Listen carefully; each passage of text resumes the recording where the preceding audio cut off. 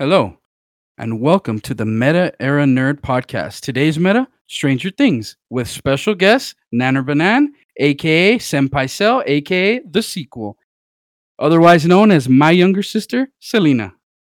Now, real quick, background a little bit on my sister. Uh, she actually is the one that got me into anime and manga when I was in high school.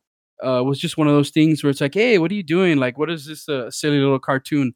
Uh, it happened to be one by the name of Naruto. Uh, there I am watching, and I think I'm not sure if Marcus was here with us that day too, but there we are saying like, "Oh, this funny little cartoon," and we watched more and more and more and more. And by the time we knew it, we were super deep into Naruto and just fully invested, and we were now anime slash manga fans. Remember that, so? I do remember that. um, obviously I never knew that Dragon Ball Z and Sailor Moon and those were called anime, so I didn't uh match the two together. But I do remember two grownish because I guess you all were kind of getting out of high school. Men squeezed in front of a computer, binging Naruto. Yeah. Do you remember those days, Marcus? Oh yeah. I had actually just finished watching, and I still remember because I was at my uncle's house and I just finished binging Avatar: Last Airbender, and so from there I kind of told you, that it was just a great show. Obviously, it being on Nickelodeon and stuff, and this is just us growing up watching these type of cartoons. Samurai Jack also being the other one. And Rico said, "Dude, check out Naruto," and I said, "Oh, okay, check it out." Saw the first four episodes and instantly just hooked from the first episode where Naruto is standing on the tree and baring his teeth and saying, "Don't hurt my senpai." And from there it was just all downhill, as far as there's Naruto, that rabbit hole that just kind of just takes over. So we were watching what 20 episodes a day or something like that. We caught up, Probably. yeah, and we saw the whole first, you know, 220 episodes of Naruto, including the fillers. And when we got to Shippuden, only the first four episodes were dubbed. So obviously we would just sub and just kind of watch the rest. And then we actually, and we told the story before where we just ended up at the Pain arc because the Pain arc had not been adapted into an anime yet. So yeah, it's come a long way, obviously, right? Yeah, It was since back of the days of watching that, and then uh that's where we transitioned where like we were not gonna wait, right? So we started reading the manga. And I remember back then we would always like message each other, hey, did you read the latest chapter? Did you read the latest chapter? I remember using things like Manga Fox. Was it Manga Panda or Panda something? I remember using, well, I used to watch on Narospot, and then it was Manga Panda, I think was one. I think you're right. Mhm. Manga Fox. So yeah, you're right. It's one of those, Fox or Panda. Yeah, we yeah, would read. because I Uh-huh. started on Manga Fox, and I'm the one who told you all about that. But I think we stopped using it because there was a lot of ads on the website. That's where we moved on to Panda. That sounds right. Mm. And I mean, till this day, like we got through Shippuden, which was crazy amount of chapters. We ended up waiting for the anime to finish. We watched the anime too, and then now I'm not completely caught up with the Boruto anime, but I am like up to date with the manga, which unfortunately now only comes out once a month. So that waiting is kind of rough on us these days, but I mean, it's been pretty good lately. For sure. But anyways, so that's just a little bit of background of one of the things that she did for us, and I mean, she's always been real close with our group, and uh we are into a lot of the same things in terms of like TV shows being one of like the biggest ones. We're always talking back and forth of like, oh, have you seen this? Have you seen that? And figured we'd have her on here for Stranger Things, being that we all just finished watching that. It was episodes 8 and 9. I believe in total it was what, like 3, almost 4 hours, or was it no? It was Three four. hours, 4 hours and 55 minutes, wasn't it? Yeah, so just under 5 hours. Uh, Yes. over the course of 2 episodes, which ended season 4. It dropped on July 1st. So if you haven't checked that out, if you haven't checked it out, check it out now. Full disclosure, I mean, spoilers. We're gonna go into spoilers. So if you have not seen the show, this is gonna be a completely spoiler. Uh, Heavy yeah, review. spoiler heavy review. So If you haven't checked it out, go check it out. And here we go. So right off the bat, what'd you guys think of the 8 and 9? I'll let Sel go first since she's our guest here. I want to know what her thoughts are on it. So take it away, Sel. Well, I very much enjoyed and binged the hell out of those. Like, I had homework to do later that day, and I made the decision to watch that first. So Lordies. Did you watch them uh, day of or? I started the first 30 minutes like right after it was let out, and then I knew I had that homework the next day, so I had to convince myself to turn it off, and I still woke up just to watch it.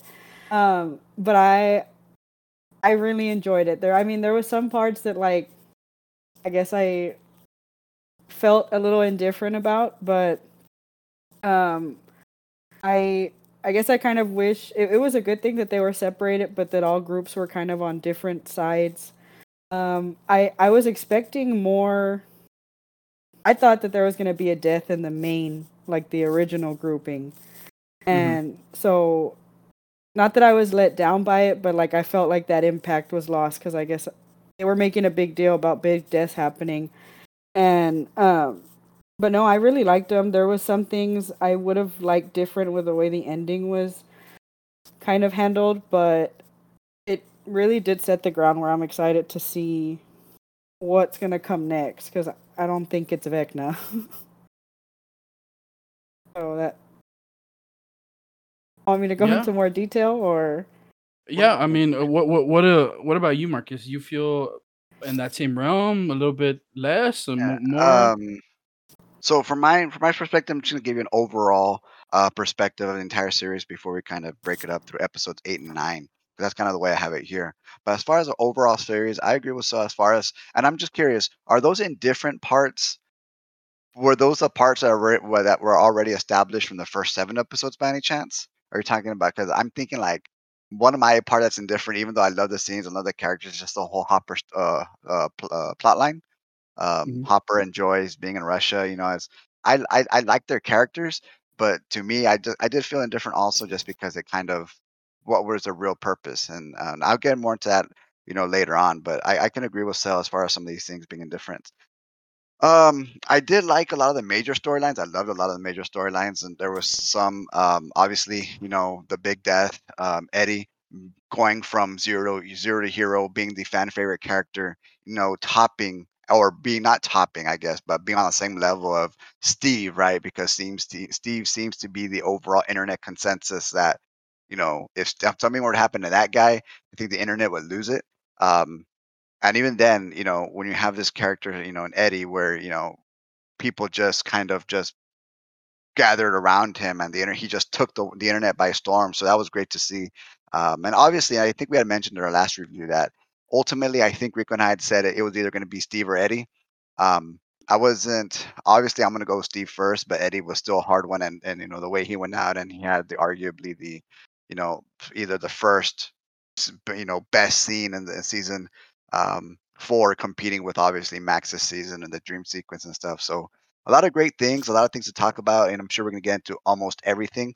I did actually like the ending, and reason being is because that lends itself. And Stranger Things has always been known for that 80s cliches, those 80s, 90s, things that they don't want to do, including the whole Vecna, which again we'll get into later. But I don't know, and I got this vibe. I don't know if you guys have seen, or I'm sure you have. Remember Mortal Kombat, the 90s film? You know Mhm. what I'm talking about, right? You know how in the end when Shao Kahn comes out, and at the end he comes out of the sky, and then it says obviously they're setting up part 2.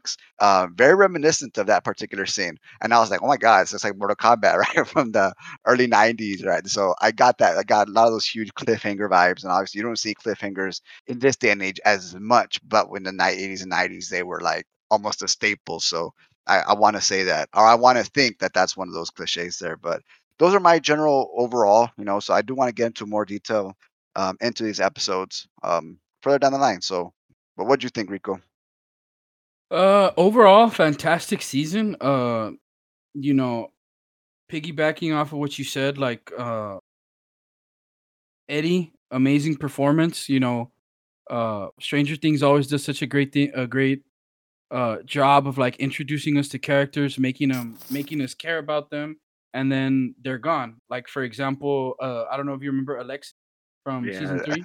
Alexi is Alexi is one that like yeah, everybody just loved, and then all of a sudden gone, right? yeah. Uh, Who we've had? Who? Barb, Bob, Bob, Billy, Alexi. yeah. So just these amazing characters, and we get again a great performance out of the I don't remember the name, but the actor that Quinn, played Eddie Joseph Munson, Quinn. Joseph Quinn. There we go. Yes. Uh, and then some of the scenes also were amazing. I would agree with you all that some things kind of got a little bit lost uh in just the grand scheme of everything being so big, and the way they decided to close the show with like having a battle on like four different fronts rather than like making it one giant battle. So that kind of that kind of creates this it's not, I wouldn't say it's a problem, but it kind of creates this competition as to like, okay, well, what of these storylines is more important, are the most important or the most intriguing or most interesting to watch. So obviously, like when you have like these 4 or 5 different battles going on, some of them are gonna like fall like towards the end, if that makes sense. Yeah. Uh, but there were some things also with the ending, particularly that I, not that I didn't like it, but I wish would have been a little bit different. Um, it makes me feel like I wish they would have given us maybe another 2 episodes uh, for those things that I wish would have been a little bit different. But I feel like we got to go a little bit more in depth, go into those things. Sure. Well, let's start with episode 8. What do you think? Episode 8. So Sorry the from big the get-go. so the big thing in episode 8, we start with what? The scenes with Nancy. It seems with Nancy, yeah, because remember it's at the end of 7. Nancy was left in the upside down, being chased by Vecna. So what do y'all think? Uh, Overall, I mean, uh, my biggest takeaways were probably kind of Vecna laying the groundwork for like it's at that point where he reveals to Nancy everything that he's planning and all that, and I think shows her visions. Am I right? Mhm. Yes. Uh, that particular scene left me with a lot of questions, which I kind of don't want to hold off until later. I don't know if you want to give your thoughts first. How about Cell? Let's go with Cell first, and then I'll give mine. Okay. So we're just talking about like her and the visions with Vecna, right? Yeah, Yes. just anything about 8, Papa. Uh, is sorry, I didn't write notes, but is this where Papa dies? Too? Yes. So this is the one. This is the one where we start off with Vecna and Nancy, and then we have a lot of the storyline with like Dr. Brenner and 11. Uh, I'm not sure what is it that happens with Joyce and Hopper in this. Joyce and Hopper have that love chemistry. I swear, I thought we almost had a sex scene going on there in that church surrounded by all the peanut butter. They're trying to get that helicopter started, and again, the Hopper storyline. They're dealing with what's his name, that the Russian who's trying, the Yuri. smuggler Yuri, Yuri. who's trying to get him off the ground with the helicopter, and he has this epiphany, to keep the bull, put the bull back. So yeah, that's where we're at with the Joyce and Hopper story. I guess I'll start with saying like I guess I kind of like that Nancy was almost chosen to be the one to do the visions and stuff, because I felt it was kind of like, I guess I was a little disappointed that her storyline kind of became the whole, like, even though she was like this badass girl, that it was like, I'm trying to be a badass because I'm having problems with my boyfriend kind of feel. And that's what I got a lot of in the first episodes leading into it. So I like that they kind of gave her more a pivotal part in being like the one to say, if we don't fix this, like he already showed me what's going to happen. So I like that they did kind of bring her back into it because she had kind of started to Yeah, fall I off. agree. She started I to agree. fall off for me as a character because of the whole like her and Jonathan storyline. Um, and I really liked her in the first season. So at the beginning of this season, I was like, man, like it's just kind of I'm not liking where they're taking her. So that kind of like brought her back up there for me. Um, and then in regards to like the whole Hopper in that situation, I just felt it was a little detached. I like that like they kind of were, but even then, like they were supposed to be making. Um, I guess later on you find out that like I thought there was gonna be more weakness shown in the main battle from what they did, but you really don't see that. Um, Yeah. but it just felt very detached. We still like them because obviously they're big characters. And then I know I've already told Rico this, and the whole reason I like that storyline is because I got a major crush on Enzo. And but other than that, it just kind of like almost when you talk about, um, when you think about like the Halo series, it reminded me kind of like of the storyline of the little girl being so detached away from. That's what this gave me. Like this was just a whole other thing going on, and it kind of it's exciting. I love Hopper. I like him a lot, so every time he's on screen, like I was really into it. But um, I don't know. It just didn't like. I still was feeling left. Like, what are the kids doing? What are we doing? Like, where's Vecna? Like, how is this story progressing? And obviously, you leave on such a big part that you kind of want to know what's going on with Max. So what's gonna go on with their plan? Like, so It was the central focus, right? The central idea. It always when every time it cut to different storyline. Sorry, Will and Mike. Sorry, Hopper and Joyce, right? But obviously the main focus here was Max, Lucas, Dustin, Eddie, the older trio, Nancy, Steve, and Robin, and stuff like that. So no, I agree. And as far as Nancy's concerned, she and I guess in this episode you realize that she becomes the de facto leader of the older group, right? Because you notice you have the younger group, obviously, but then you have the trio of Eddie, Steve, Robin, and Nancy. And Nancy becomes the one who just kind of, she's a leader. She knows what's up. She knows what to do. Steve's a muscle.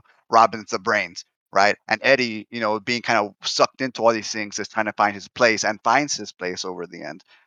So that was a lot. That was a lot of great things to see, and a lot of character development. And Nancy as a character has come a long way from the beginning, and she's still, and I'm always glad they bring it up.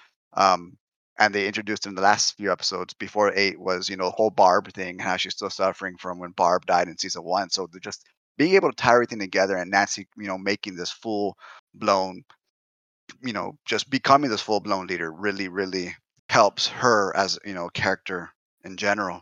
But yeah, no, as far as Steve, Hopper and Joyce, I love Hopper, and every time, there's Hopper and Enzo are on the screen together, the chemistry is so good, a lot better, mm, at least to me, than Winona Ryder's character Joyce and Hopper, because I did Ha, I found myself cringing a bit when they start, they're having these, date things, and Hopper's talking to Joyce, and I'm kind of like, oh my, are they about to have this awkward sex scene from the 80s, right? And obviously they didn't do it. It looked like they wanted to tease it or something, but I was like, oh God, no. I was like, she still has Bob. Because to me, Hopper, Hopper deserves love. He does. He's been through a lot of shit. He needs some things, and Hopper deserves to have somebody, but his role, and this to me, and some people are saying, why didn't they kill him off? Why didn't they kill him off?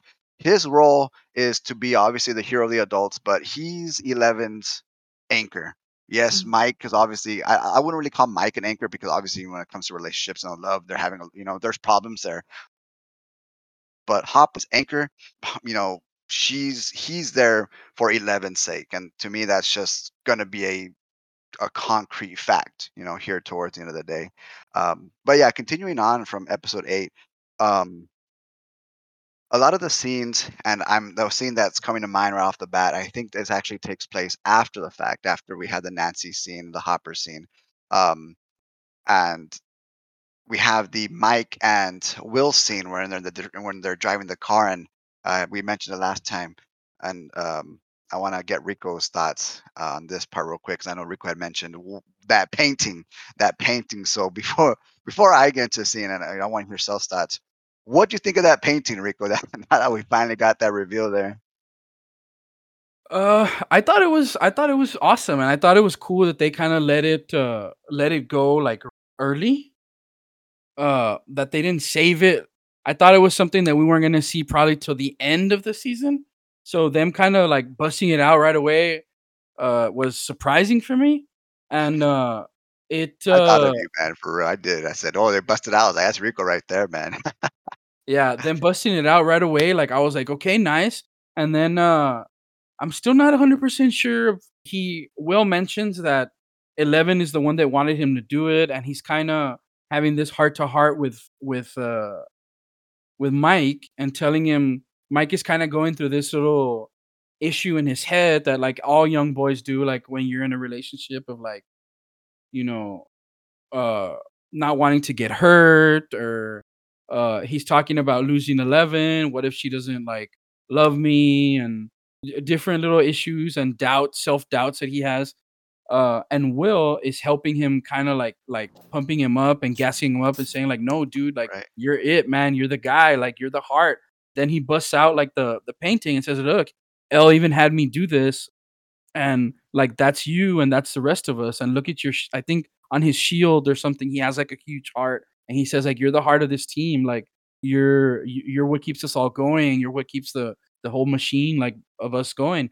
And he's kind of just pouring his heart out to Mike, and Mike kind of just like, yeah, you know what, man, yeah, like getting a little bit more confidence, getting the reassurance from his friend, not knowing and not noticing like the emotion that his friend is pouring out is not necessarily like all about just him and 11. And Jonathan is the one actually that catches on, and you kind of see Mike like just thinking, and you see Will like turn to the window and like is crying. And it's like, I mean, it's obvious at this point, like, whoa, he's not talking about 11. Like, Yeah. there's something else there. And we talked about that when we did our first review about Will kind of being a little different, not establishing any connections really, like some of the other characters have in terms of like friendships, relationships, things like that. Uh, we'll go back to like the time in I don't know if it was episode 1 or 2 where there's a girl at school that tries to play footsies with him, and Yeah. he just like is unreceptive completely.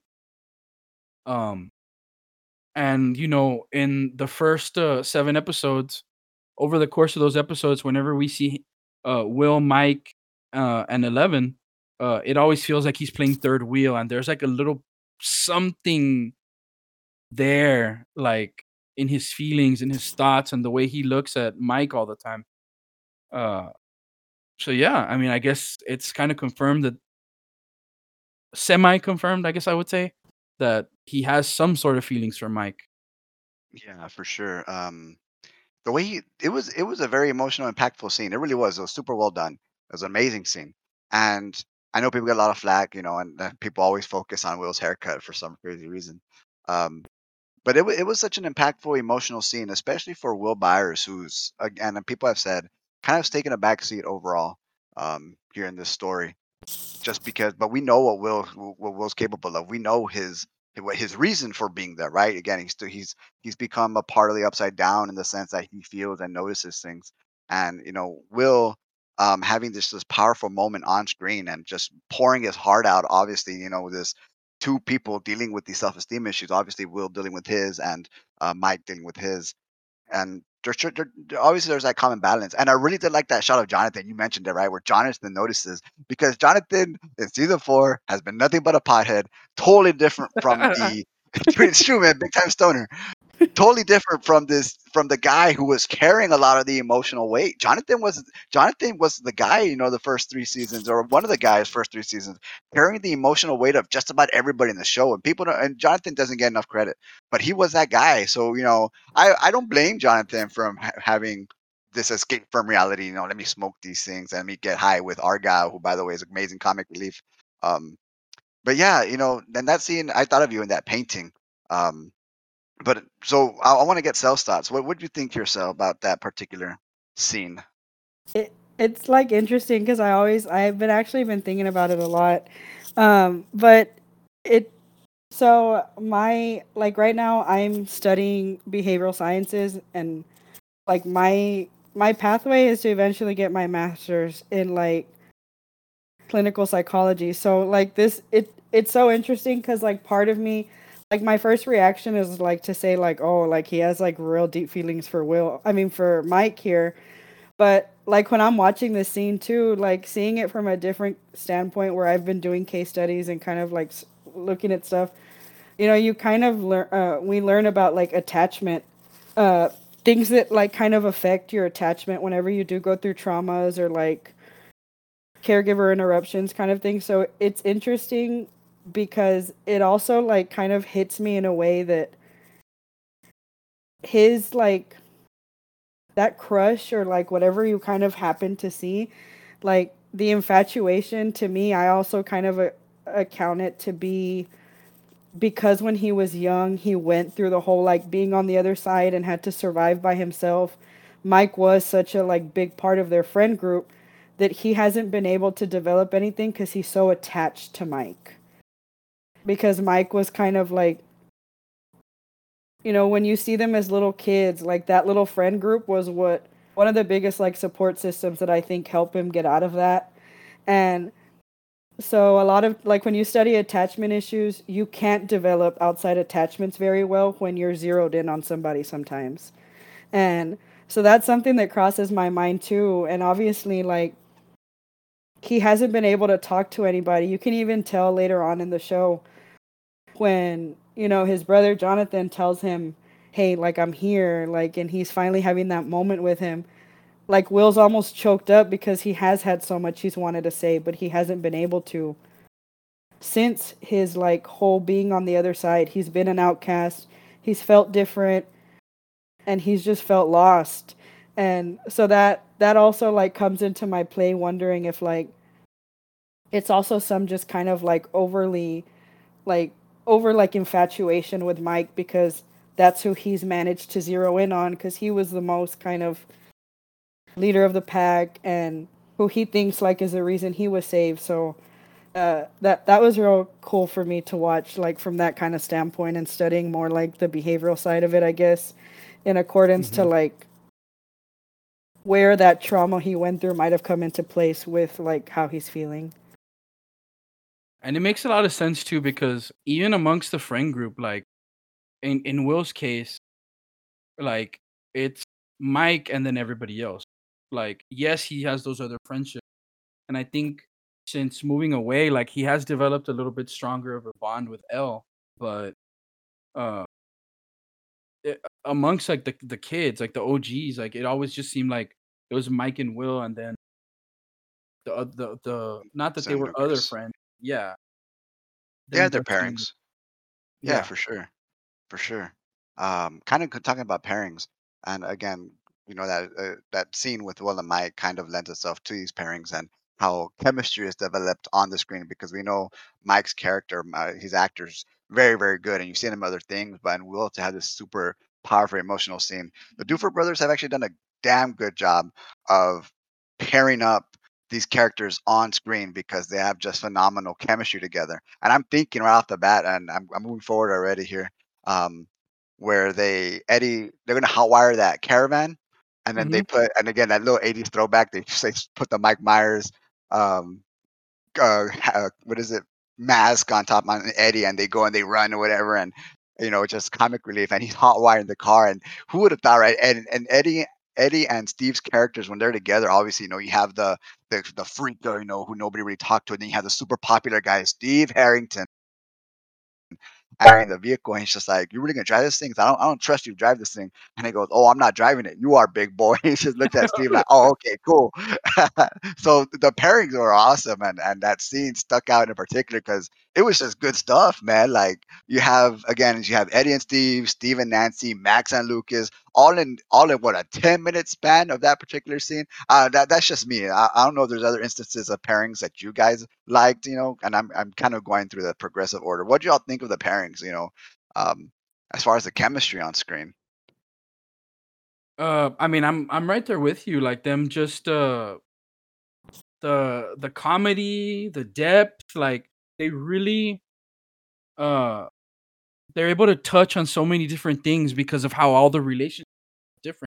Like you Yeah. say, like that particular thing with Eddie and Steve, like just how different they are, and they make us laugh, and then uh, right after that, now we have Steve driving, and Nancy is the co-pilot, and then that's a completely different vibe now than what we just got like 10 seconds ago, and there's like that little tension between them where Steve is like telling Nancy his dreams of having a big family and traveling, and it's like just that little tension and that little like whoa, like what's happening.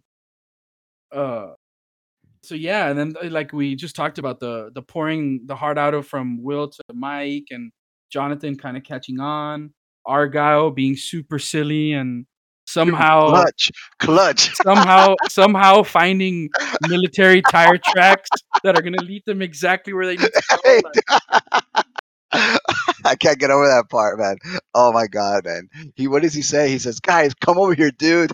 And they're over here. Before that, they're over here looking at this map, and and they got Dustin's back. This is Dustin's girlfriend we're talking about. She's a genius. She's not wrong. You know what I mean? And Argyle over here, total opposite of the spectrum. Hey guys, come over here, guys. I was like, I'm pretty sure this stuff in the deserts, there shouldn't be any kind of guys out here. But what are these military tire tracks? I said, oh my god, dude, this guy did not just he's clutch it out. he's out there looking for Nina. They're looking for Project Nina or whatever it is, and he's like he makes some kind of jokes, or he's not joking, but for us, they're jokes about, well, how small is this Nina? Is she behind one of these little trees? And then he ends up yelling like something like, "Guys, like come over here!" And that's where he reveals like the tracks and says, "And they're heavy. The only kind of vehicles that make this are like," and they're like, "Oh, military." Uh, going back to the Hopper stuff real quick, just because I wanted to throw this in there. I did mention to Cell one of the thing that made me like this is why I love Hopper is when Joyce and Hopper having that talk about like, oh, like what happened with you, and what did you think about and stuff, and like he kind of is like, yeah, like I had these dreams about like uh date or whatever, and like then like you think he's gonna get into like them being together, but rather he says like, yeah, like breadsticks Yeah. and lasagna, and she's like, so you're telling me you've been dreaming about food? And he's like, "Psh, yeah, you know what I've You've been been eating eating in this dump." moldy bread and what watery soup, I I think is what he was like, says. my man, perspective.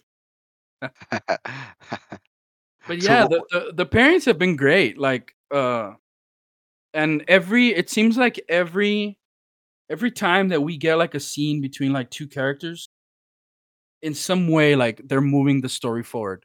Whether it's like Will confessing his love, Nancy and Steve kind of having that little like, are we still into each other? Are we not into each other? Are we over it? Whatever. We get scenes with Lucas and Max also that are like, you know, are we still in this? Like, what's Jason happening and here? Jason and Nancy, dude, in the gun shop. Oh, That was a good. The yeah, tension. that was tense. Did you have a favorite one, favorite parent, I or mean, like a part that stood out to you? like from pairing wise, I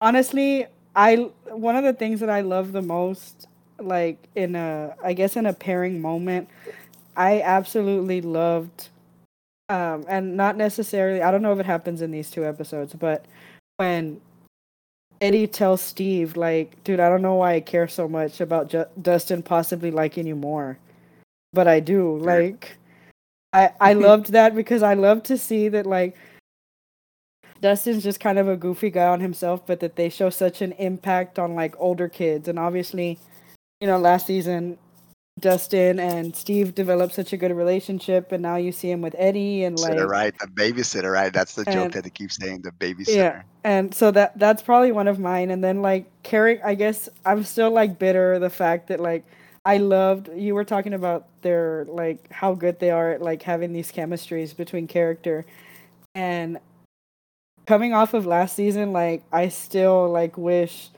that there would be something more between like Robin and Steve. because they played off of each other phenomenally.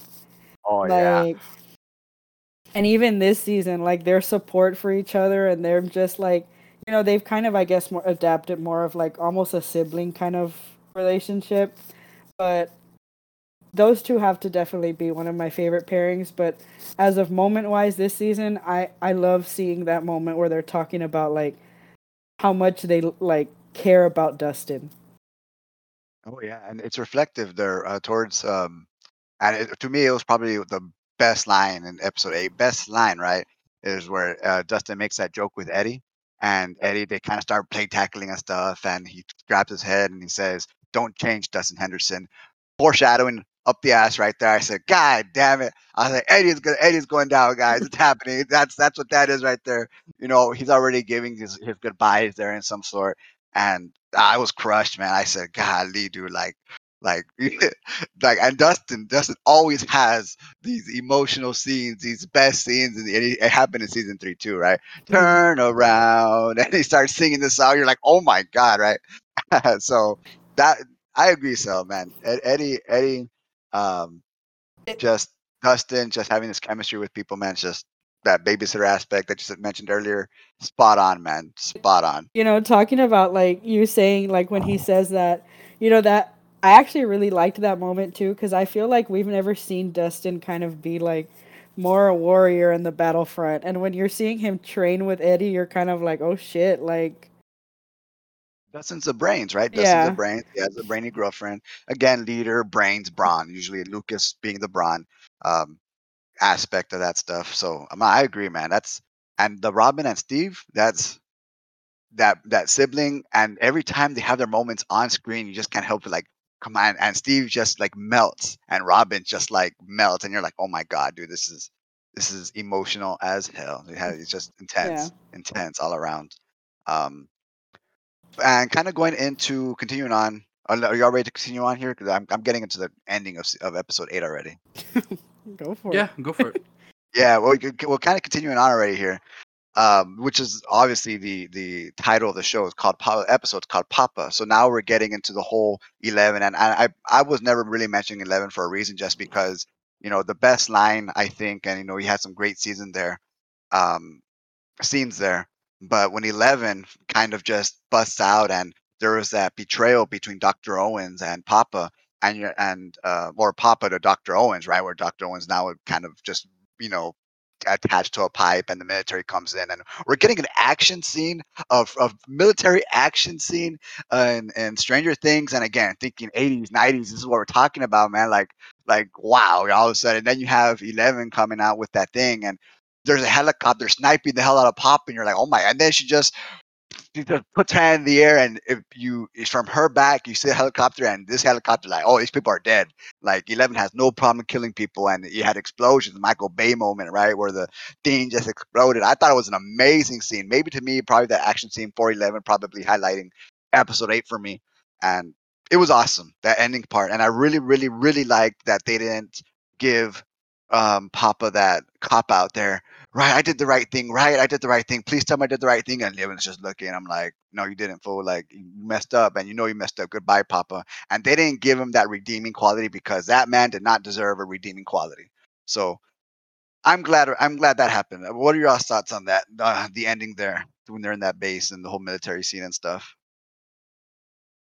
I think like, and I was gonna say this earlier, but I'm glad I waited. Like you were talking about, like Hopper's kind of point in the story is to kind of be, that ground, like that grounding for 11, and I think like I really liked what you said because I think it was because of him that she didn't give Papa those final words And because it's tripped out that you say that, and I told he is the anchor, but the fact that Hopper wasn't around, I don't think 11 would have brought down a helicopter if Hopper was standing right next to him. You know what I mean? Like, he would have done something to where 11 wouldn't have taken these lives. So yeah, but go ahead, keep going.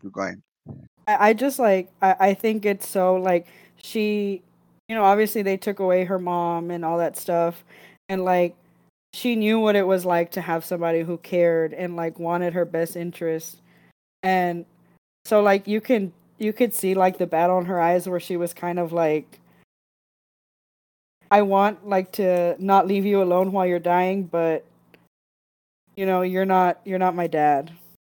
Like, and I earlier when you said that, it made me think of this moment, and that was a really big thing for me, that I just love to see that she was just like, she knows what people who love her look like and what people who use her look like. And obviously when you go through all the visions and stuff, you kind of, he tries to say, I was doing this for you, I was doing this for you.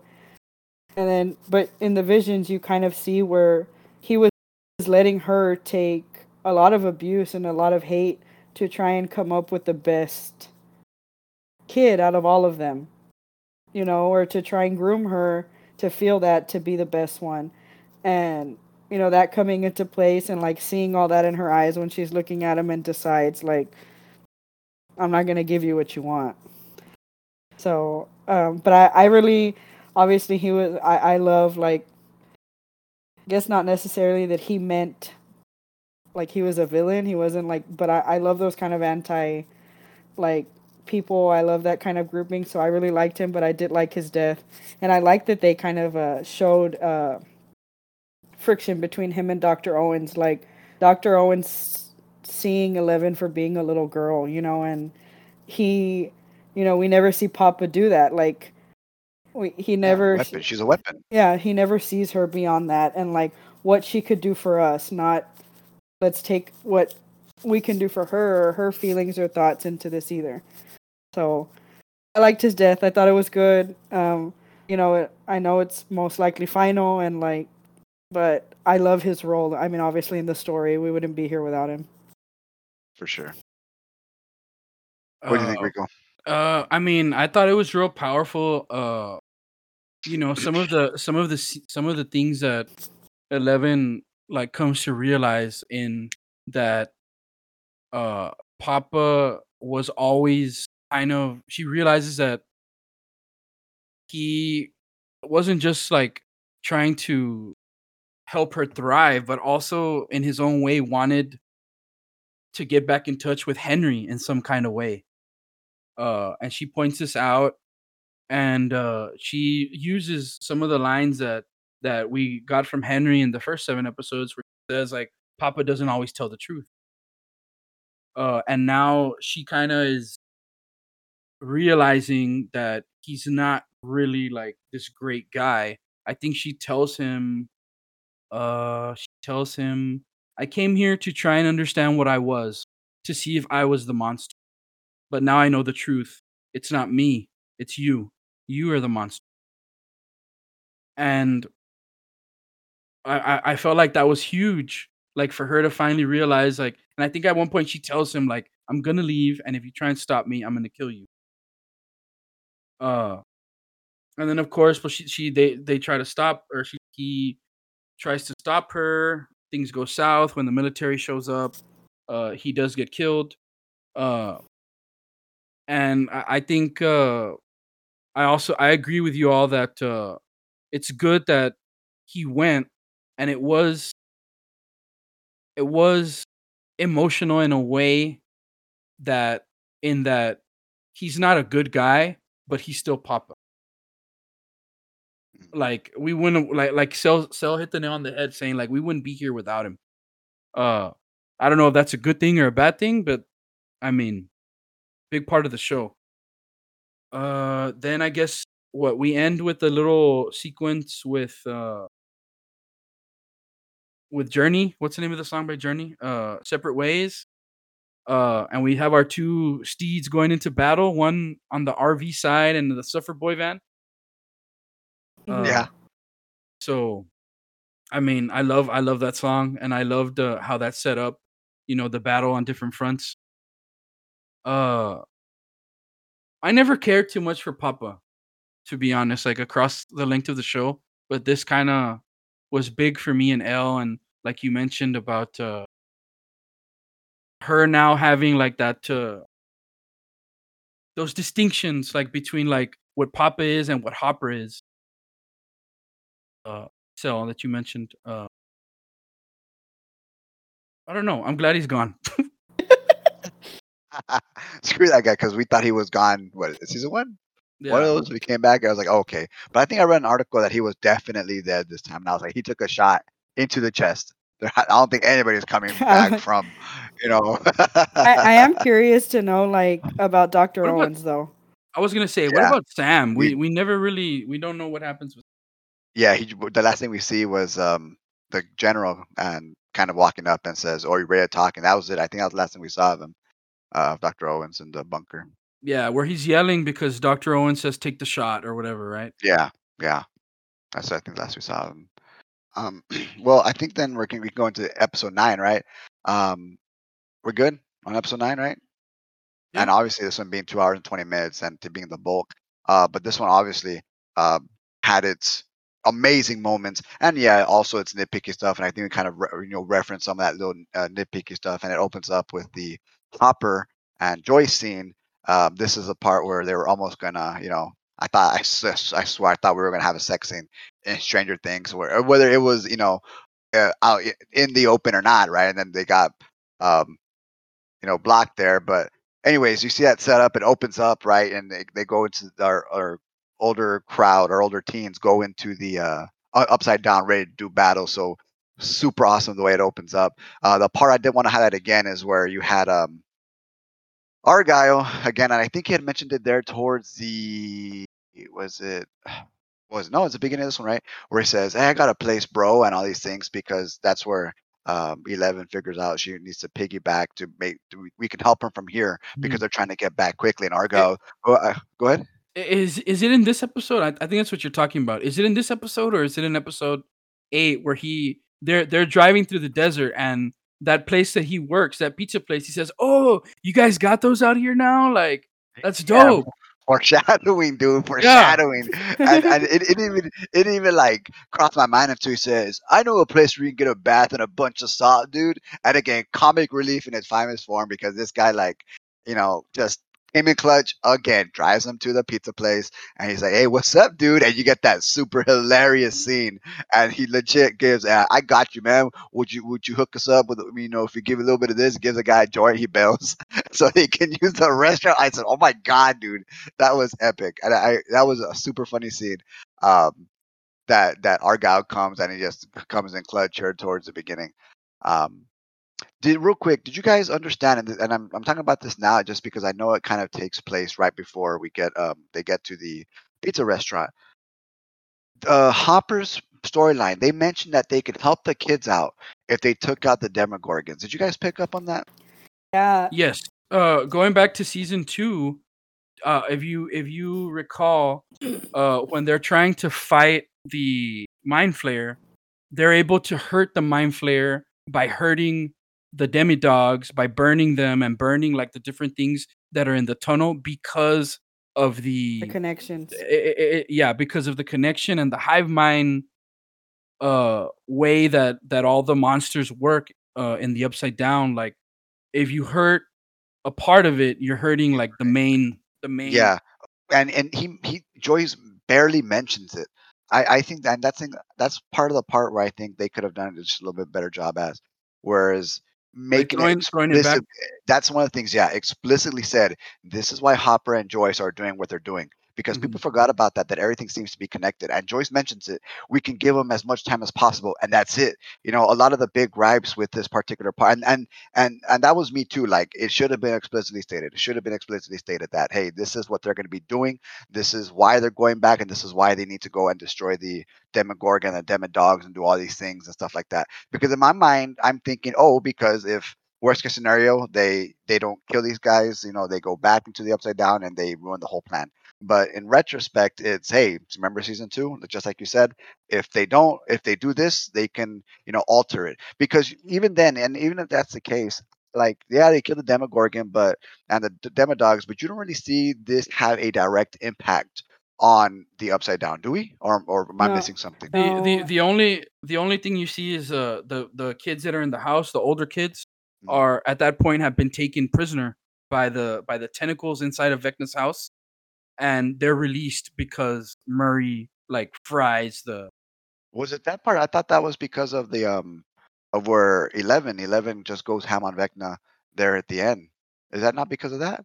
No, I think that's Murray. I think Murray goes in and fries them, and that's where Steve, Nancy, and Robin Robin are able calls it a Robin calls it a miracle, and I thought the miracle was 11.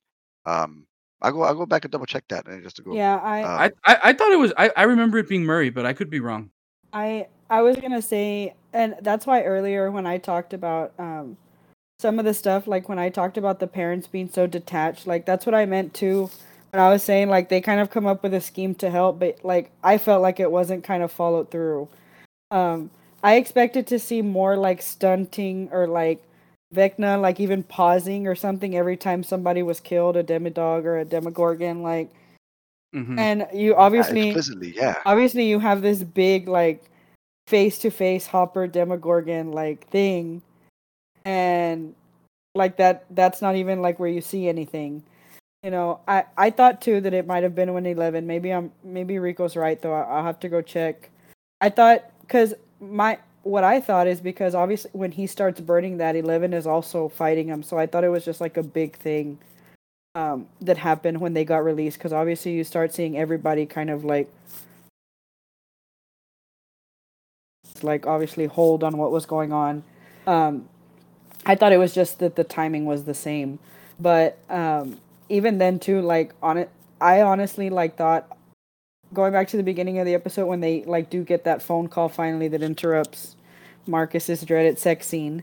Um, uh, you know, when they start talking about the kids, like they say like the dock is indisposed of or something, and they're like, but the kids are about to go into battle. I right away I was like, okay, like the parents are gonna see again that even though they keep trying to keep the kids out of it, Joyce saying she's gonna go on some business trip to protect the kids, like they're always gonna be drawn into it.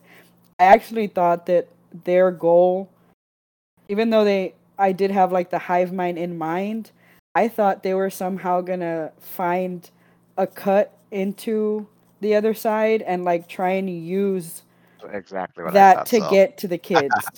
that's exactly what I was. That's what I thought initially. That was one of my things going into this one. I'm on the same boat with you. And then, That's just I like that's what I like honestly, and that's before 11 did her water thing. That's what I thought we were leading up to, that they were somehow gonna use the other side to or the upside down to get everybody together somehow. Or like for them all to be on like an even playing ground against this bigger thing. And so that's what I felt like where some of it was lost, and I was expecting more of an impact in like what they did in the bigger like the grand scheme of things, and that's why I felt like they kind of just went into their own story. They weren't really playing with the others.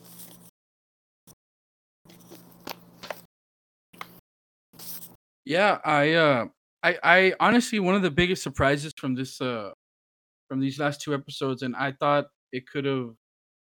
I mean, it's not over, right? So we don't know how uh how things are gonna play out, obviously. But I expected everybody to kind of get back together and finish together.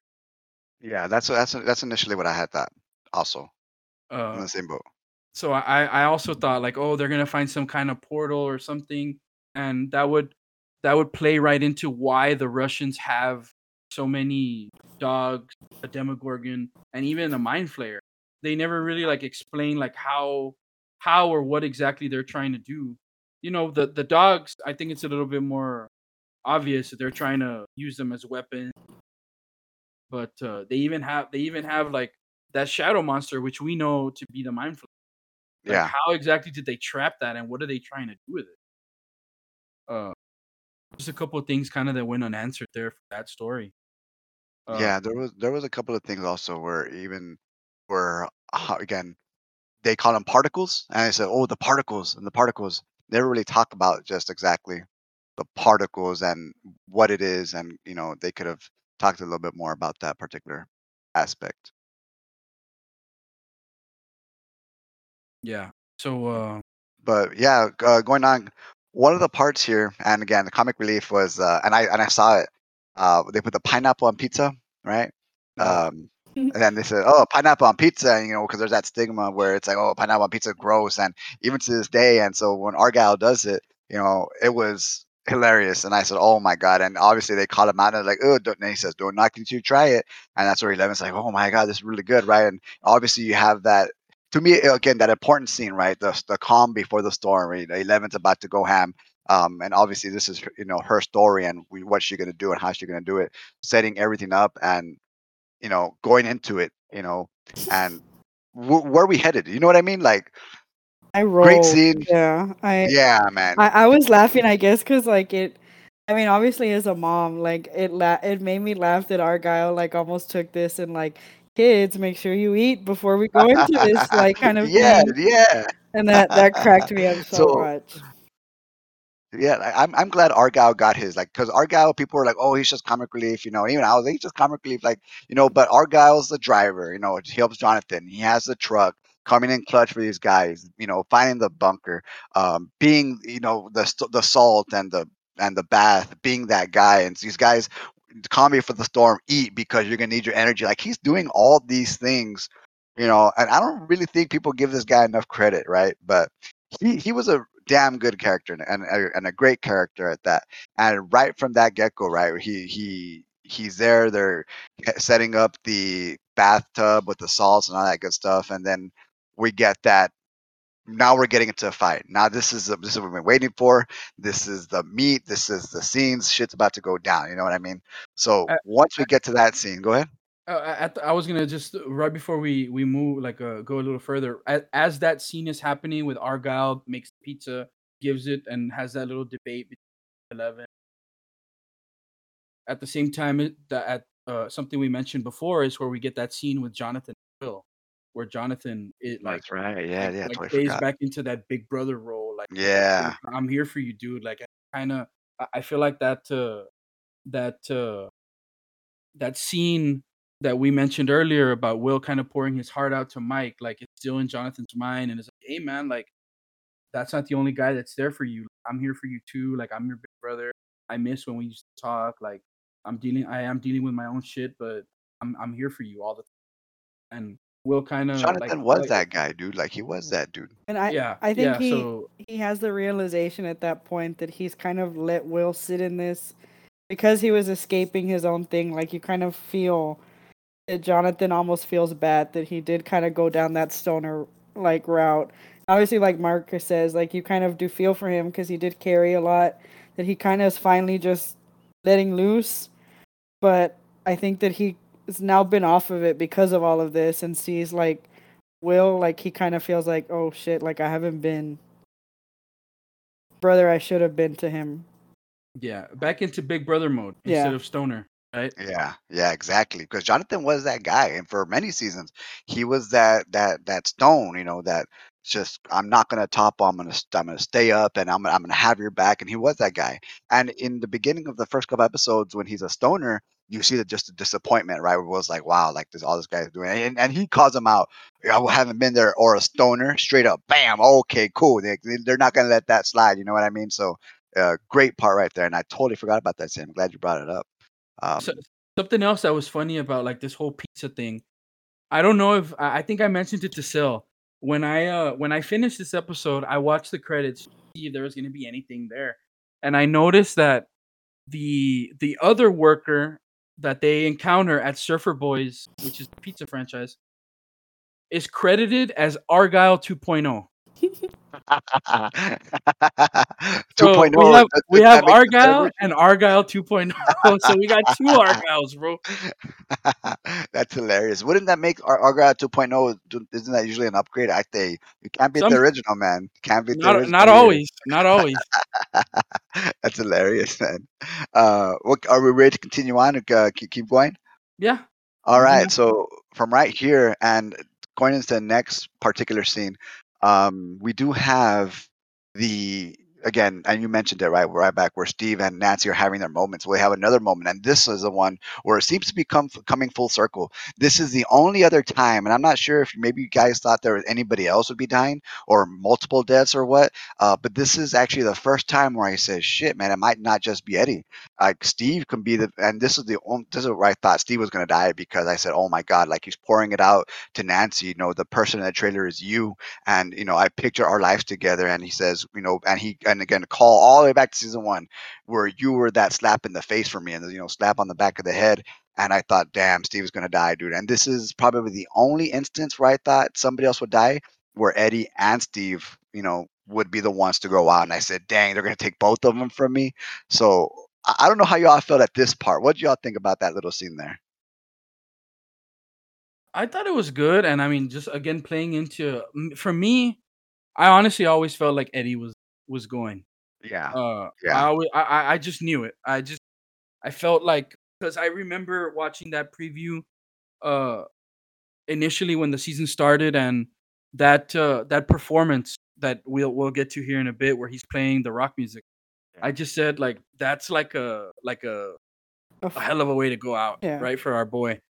Uh to me, the dynamic is more between uh Steve, Nancy, and Jonathan.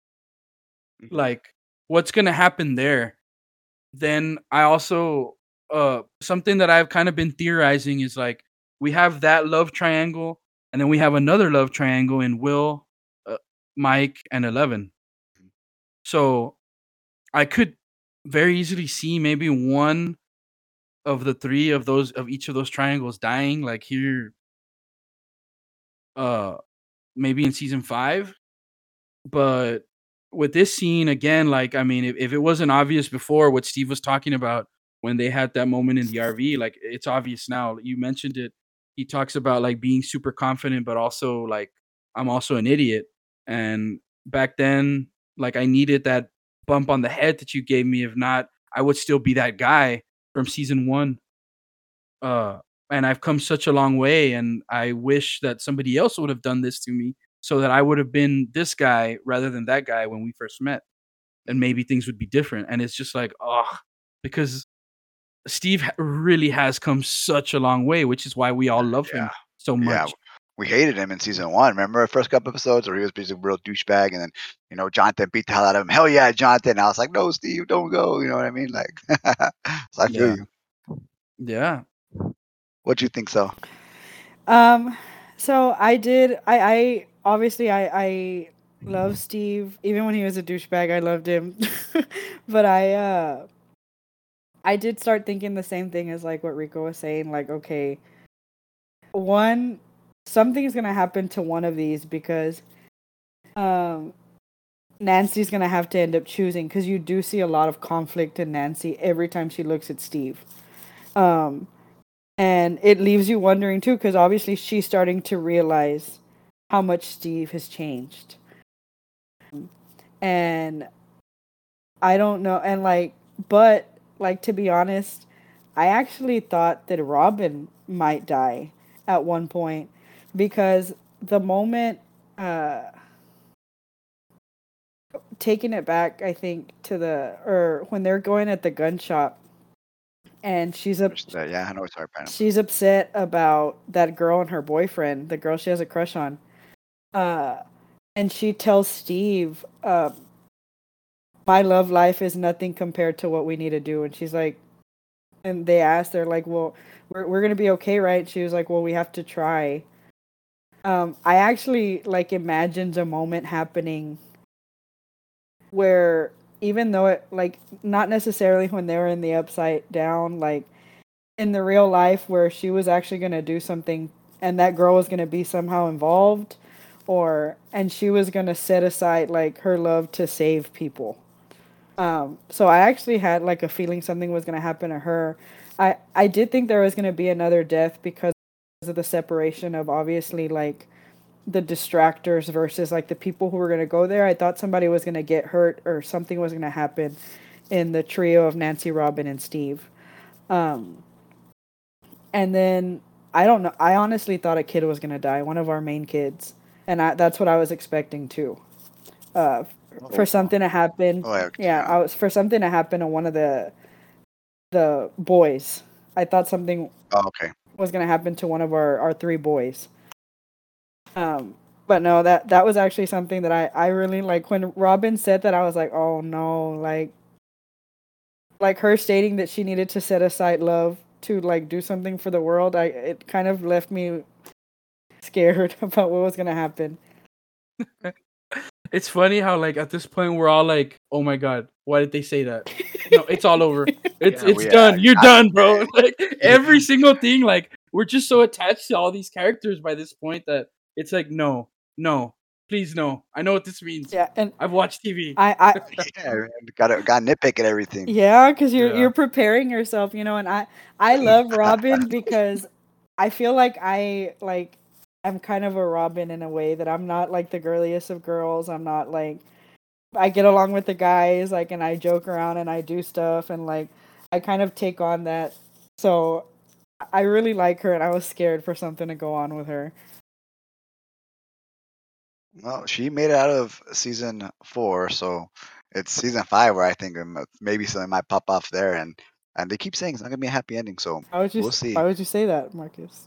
I'm just saying they've been alluding to that a lot. It's not gonna be a happy ending. I was, what does that mean, dude? Like Jesus, and obviously here right towards the end where it's kind of like you feel all the weight kind of happen at the end of season 4. But we'll get into that in a little bit. So then from here we do get that awesome part where we're not there at the Eddie scene yet, right? But we finally get Max and Lucas, and I did want to bring this up just because I've always felt Lucas was always kind of out of the 4, he's usually the one in the back burner. Never really does anything. He's kind of there for the ride, and as far as what he could provide, his little sister, also is also kind of prevalent in season 4 also. But Lucas finally, him and Max, man, since Max has been introduced. Since season 3, Lucas has finally come to life, and he does that again with Max and Lucas's scene here. Lucas is Max's bodyguard, and he's gonna take that obviously seriously, right? I'm not gonna let anything happen to Max. And Lucas just standing guard, and at the same time, Eleven's finally getting into the tub, and she's gonna piggyback to go and help Max because they know that Max is going to go, be bait for Vecna, so she's gonna make sure and be there for Max as well. And that's gonna actually set up into the next awesome part, and we're finally gonna get into it. We're gonna talk about that scene, right? Yeah, right. You ready? No. Yeah, yeah, yeah. Yeah, the only other thing I was gonna throw in about the little Max and Lucas stuff is also like that completely like child like flirting that they do when they're in the back of the bus, like writing each other notes. Yeah, yeah. Movie Friday. Oh, okay, Yeah. cool. I was like, oh, okay, that's cute, right? Yeah. Yeah, I It- I was gonna We were say all kids once. yeah. I was gonna say I feel bad, like you say, for Lucas. He kind of takes a back burner, but man, sometimes he's just the one kid that like, guys, I don't think we should do this. And then obviously you have like Dustin and Mike, like, no, we have to do this. Like we have yeah, to man. save the world. We're Hellfire. Like, You have what is it? You have because you have the leader, the brains. You got the brawn, and I always consider Lucas the brawn, and Will again being that where does he fit? And but so obviously that goes into his issues overhand here in season 4 as far as his place in the world, right?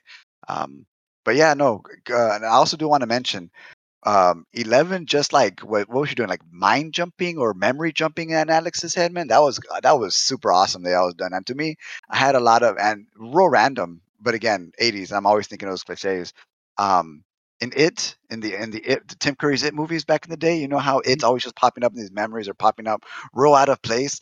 The fact that 11 looked out of place in these scenes looked awesome. I don't know if you guys got the same vibe or how y'all felt about her just mind hopping the way she was. It was real cool, memory hopping. yeah. I don't know Yeah, how. I hadn't put those two together, but that makes so much sense. Like, I'm glad you brought that up. Like, that's Real perfect. trippy, man. I was like, damn. And then you look up onto the bridge and you see the DJ out of place. Obviously, that's where Max is at the ball from season 3. But real tripped out. I was like, man, this is creepy, dude. Somebody's going to pop out or something, man. I kind of got a little tripped out and scared there for a minute. I Yeah, I think actually, in the show they call it piggybacking. yeah, That piggyback. that ends up Piggybacking, yeah. that ends up being the name of the episode, The if I'm name of not the, mistaken. yeah. Yeah, you're right. The piggyback. I actually was expecting some kind of, and I was waiting for it. I thought we were gonna kind of see a more like heartfelt memory of Billy. So I was really excited. Me, me too. And I was actually hoping for Billy in the first 7 episodes. Like, oh, Billy's gonna come and be Max's inspiration in some way. And I'm still expecting Billy to maybe Billy's gonna be the reason she wakes up or something. You know what I mean? Like, I'm still waiting for that heartfelt moment with Billy. I agree with you, so 100%, man. I'm on that boat with you too. Dude, piggybacking off of Billy. How about that scene where Max is like admitting, like, yeah, maybe I did want him, or Dude, yeah, maybe, dude. or I always knew he drove super fast, so like maybe he'll just have an accident and I won't have to deal with his ass. Where she's like Yeah, pouring out like some of the guilt that she feels that we haven't really heard her say when she's trying to bait Vecna to come. Like, oh, and then uh Lucas kind of like, what? Like, no. And then it goes into like Vecna showing up. I thought that was pretty crazy. No, that was a hell of a transition, man. Lucas, man, that was awesome. Um, and obviously that's going to lead us into this next part, right into the next phase of our plan, and that's going to have to be baiting the bats away, and then we are given the arguably, and again, it's going to be up for debate, right, whether um, Max scene or Eddie's scene, but man, you gotta. As soon as he strummed the first two notes, I said, "Oh my God, here it comes, Master of Puppets, dude!" And sure enough, dun, dun, dun, dun, I was like, "Damn, dude!" And he just the scene, the way it was shot, the background, the red lightning, and he's just jamming on top of the trailer, bobbing his head, his long hair just going up and down. And this guy is rocking hard, dude. And then he kind of starts playing, and you hear the master, master, and it's just intense, dude. And then everybody, Max is running, and the way they just kind of integrated again All the the scenes. probably all the scenes, and Max and Eddie probably have been the main focal points, and they're putting them together here, dude. And oh my God, man, like just transition, and she's running through the house, opening and seeing these locked doors, Billy coming out, let me out, and you get this just intense, just overall awesome scene, between Eddie jamming out and everybody kind of fearing for their lives in a bit, whether it be Max or Lucas's sister, and then what is it? Steve and all them kind of just trading through a house as well. Super awesome scene. And Dustin 5 starts counting down, and the lower the countdown, the more he starts shredding and just goes off on that riff, dude. Oh man, amazing scene. What are y'all's thoughts on that, man? Because that was even Omar, man. Shout out to Big Booty Gaming over there. He said he mentioned yesterday. He goes, guys, I really can't get over that Eddie scene where he's jamming out. I said, dude, it was an amazing scene, man. It really was. But what are y'all's thoughts on it? The only thing I'll add real quick, because I agree with everything you said. Amazing scene. Uh, like on the Stranger Things subreddit before these episodes came out. I know we got that preview. It might have even been the preview that we got at the very beginning of season 4. Yeah, But it was. somebody took a screenshot of Eddie playing, and based on his hand placement, somebody predicted, oh, based on the way his hand is on the guitar, he's playing this song. Master of Puppets. Yeah, they said if the way his hand is, that he's gonna be playing Master of Puppets, and the guy was right. Like, how crazy is that? Hey, man. And it was phenomenal. It was, man. It really was. What do you think, Sal? I like loved. I mean, I love like little moments. I love to see. Obviously, when he starts playing, it's like awesome. You get real pumped. The music's real hyped. Like you're like feeling it. Man, But everybody else get chills. yeah, but Yeah. I love the panning of the camera to Dustin. Oh man. Like Oh, and you know what? The Chrissy, this is for you. yes, Oh, oh, I love to see Dustin like. I mean, just in awe looking at this guy. Like, dude, this is our freaking hellfire. Like, this is the the mega nerd who like has given us a place. Like, I love that moment where he's just in awe of this guy. Like, and Just that he holds him at a pedestal, and then like obviously then they start getting to work and stuff. But that was something that I love to see there. Like to see the like obviously at that point you're kind of like, all right, like this guy's most likely gonna die. You already had it in your head, but like the straight like idolization that like he has taken over these boys. And it bums you out that like I think Rico had told me this, and I felt the same way that like what Will could have like had with him, the impact that he would have had. as Yeah. an influence. Yeah, as an influence, except for the whole drug thing, right? Because remember, he was selling drugs to Chrissy. he was, But he was. but just as adult, like that mega nerd, like Well, yeah, no, and Chrissy even says, I remember in the beginning, she says, "I didn't think you were like this," and Betty says, "Well, I didn't think you were like this either." Obviously, people who are misunderstood in just all sorts of ways. So you cannot judge a book by its cover, and I think that's what Eddie's character was the epitome of. You cannot judge the way the guy looks. Remember, this guy was, being hunted by a town because he was the leader of the satanic cult, and people looked at him and said, "Oh, he's a Munson." And but ultimately, everybody who ever met this man was better doing or had a positive influence because of him. I think that seems to be his overall theme. mhm. But yeah, no, overall that scene, and again the cinematography and the way it was shot, the way the camera angles moves and swivels, it was just everything about it was just epic and amazing. And this actually leads into um, Max being in the ballroom and everybody already kind of obviously this is where we're already midway through all the phases. Shit's about to go down. Things are on fire. You have the group in trying to destroy the Demogorgon. Equip the flamethrowers, getting in. Murphy doing Murphy things, translating, and then that's where we're getting into 11. And this is where 11 again. You have those it scenes, or I call them the it scenes, right, where she's in the memories. She's looking for Max, and Max just trying to run away from Vecna and stuff like that. So immediately as soon as Eddie's scene is done, we're given, I think, Max, right? I'm pretty sure that's where we're Mhm. at. Yeah. So we're given Max, we're given the 11 looking for her, and then I want to say at this point, I think does Jason come out already? Because I do want to highlight that scene also between Jason and Lucas, because I don't think we're at the where 11 comes in just yet. Um, but Lucas being again, I say was that bodyguard, and finally we had the second antagonist of the film being Jason, where the film of the series being Jason, where he was on that witch hunt looking for Eddie, and lo and behold, he's gonna come and Lucas. He said, "I looked up to you, and I don't know what." So the fact that Lucas and they gave Lucas his place of not only making sure Max comes out unscathed or alive, right, but also gonna be one who takes down Jason. Max is throwing. And I was super pumped about this scene where Max, he has a gun pointed at him. He's not throwing hands just yet, but I was super happy that Lucas was going to get his moment and be the one to take out Jason the way he did. Mhm. Um, what were your thoughts on that?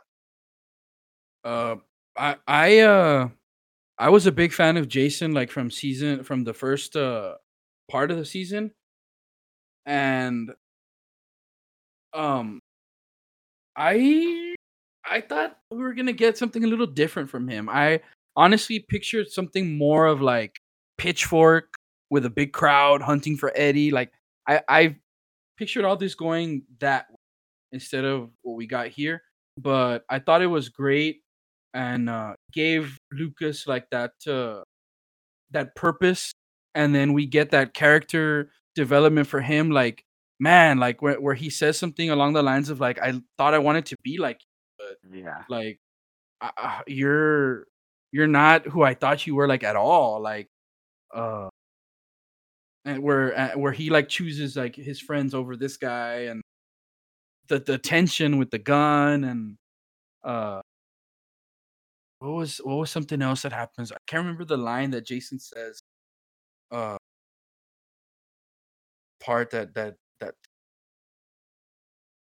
go ahead, go ahead, so let me see if it comes through. I actually thought it was gonna be different than that.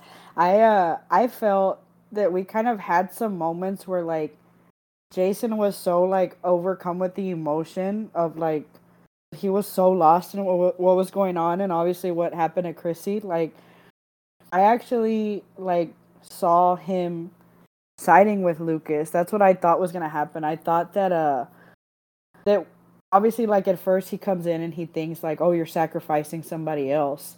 I thought that Max was gonna start floating the way that we've seen everybody else float, and he was gonna see how distressed Lucas was. And I thought he was gonna take on a different role because you do see him freaked out over what's going on after he sees it for himself when they're out on the boat and he sees his friend get killed.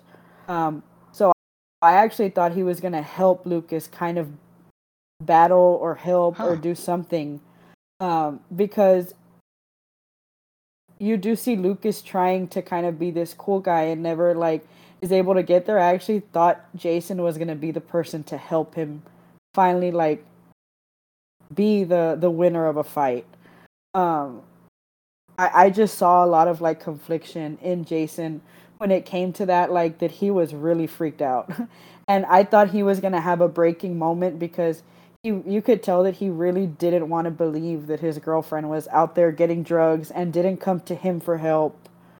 Um Mm. and Well, you see, that's why I think he was already too far gone in my case. Like, I didn't think for a second Jason was gonna have this redeeming quality. I for some reason I just felt like because he I don't know, you could see that he was so scared all the time. I thought something was gonna That's happen where Lucas was gonna say help and he was gonna help. that It that just seemed that's like what he was it too far gone. that's what it was for me. Like now that you're talking about the Chrissy thing and buying drugs, like the fact that he refused to believe that his girlfriend didn't come to him and that he didn't notice that she was obviously like being hurt like by her mother, looking for other means of help and stuff like that, and will instead choose to believe that Eddie is the leader of this satanic cult that is like sacrificing people. I think when they're up there in the attic, like he says, like he even tells Lucas, like, "Is this what you did to Chris? Like this, is what you guys, did, right?" And is like trying to get him to stop, but he doesn't really know like what's happening. Uh, I also didn't think I didn't think it would go this way, but I didn't think that Jason would help. I Yeah, also I thought just he was felt like I also thought like he was. Yeah, I mean, I just felt that he was just kind of too far gone. And every time, and it was already to me, it was set in stone when they were at the gun shop. The actor did a damn good job with his facial expressions. Like he was ominous, he was evil. Like this guy was already too far gone to even be have this sense talked into him. He even sees Max go up and he says, like, "What are you doing? Bring her down! You know, you and your satanic cult." Like he walks to this town hall and just gets all these people to say, "Get your guns, you know, we're gonna go hunting," all these things. Like he's doing all these things, and I thought, you know, I'm glad Jason kind of, you know, went all the way through like that. I thought his death was a little, a little lackluster. Yeah. Yeah, With the whole that definitely. it kind of just opened up, right? And he disintegrated. Oh, okay, cool. Forget about this guy who we just, had 8 episodes for. All right, that's cool. I guess this guy's gonna not pull the trigger. But which brings me to that scene where him and Lucas. I'm skipping ahead a couple of parts just to kind of wrap up the this Jason part where he starts throwing punches and Lucas and again this is Jason was a bigger than Lucas, older than Lucas, right? He's supposed to be able to take this guy out. And Lucas is like, nah, he starts throwing hits back and Lucas even takes a freaking glass to the head. I said, oh dang, okay. And he punches Jason, gives him a couple of punches in the stomach, and he knocks the hell out of Jason out. So I was real happy with that cool little scene because again, everything being supernatural, it was a um cool little time just to, hey, we're gonna see a fist fight and we're gonna see a good fist fight too. A call out to over there season one with between Jonathan and Steve, right? So it was a cool fist fight. Obviously, Max, we gotta save, and he's trying to save Max, and he sees Max being lifted into the air at this point. I thought that was cool. I thought that was intense. But I did just want to kind of wrap up Lucas's little part there before we get into the next scene or the nitty gritty, where again I thought it was awesome, and again this is my and I might be jumping the gun here, so if I am, you feel free to kind of, dial it back a bit if you need to. Um, where Max is taken hold of Vecna the first time, where Vecna finds Max inside the ballroom for the season 3, and again, 80s entrance superhero.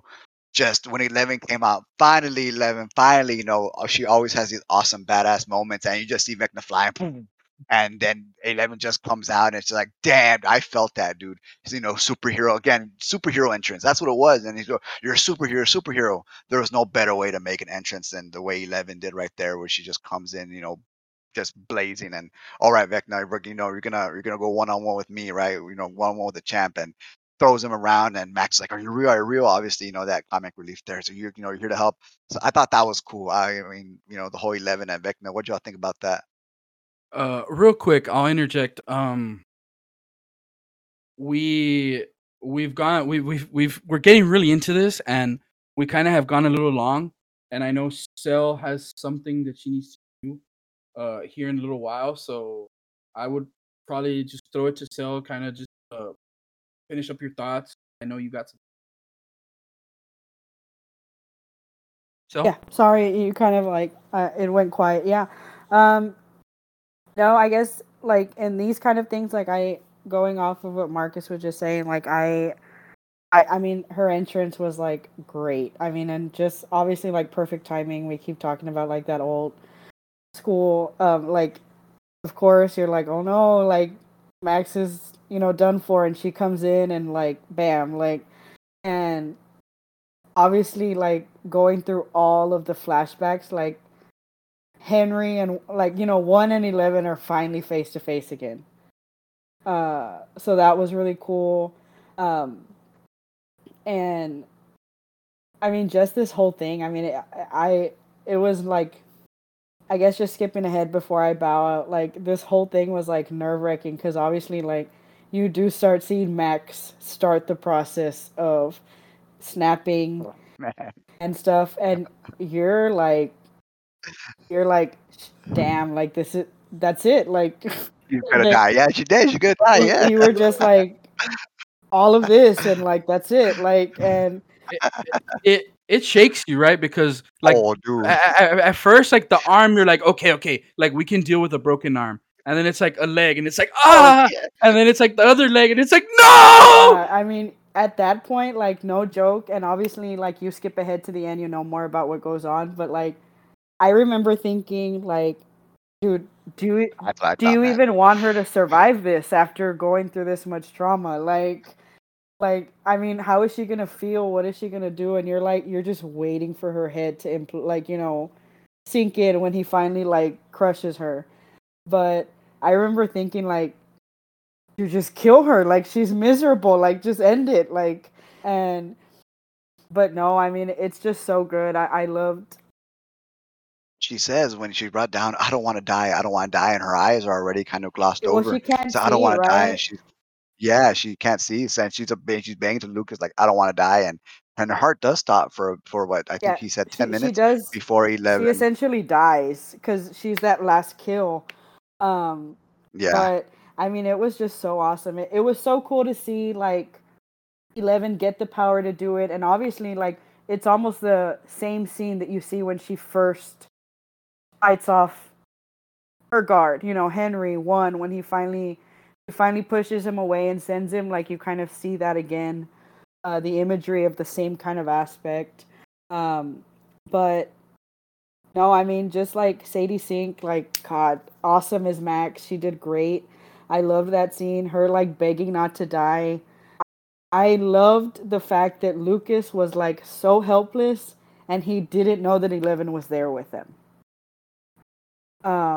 I thought that was so powerful that like 11's trying to do this, but he thinks he's all alone, and like this poor girl that he's in love with is like dying, and he even calls to his baby sister to help him. Um, but no, I mean I'll let you all kind of finish at the end. I really loved these 2 episodes. It was so good. I wish there wouldn't have been a big skip after the fight. I feel like now we're gonna have to kind of go through that in the next season, and I kind of just want to go straight into the big part of things.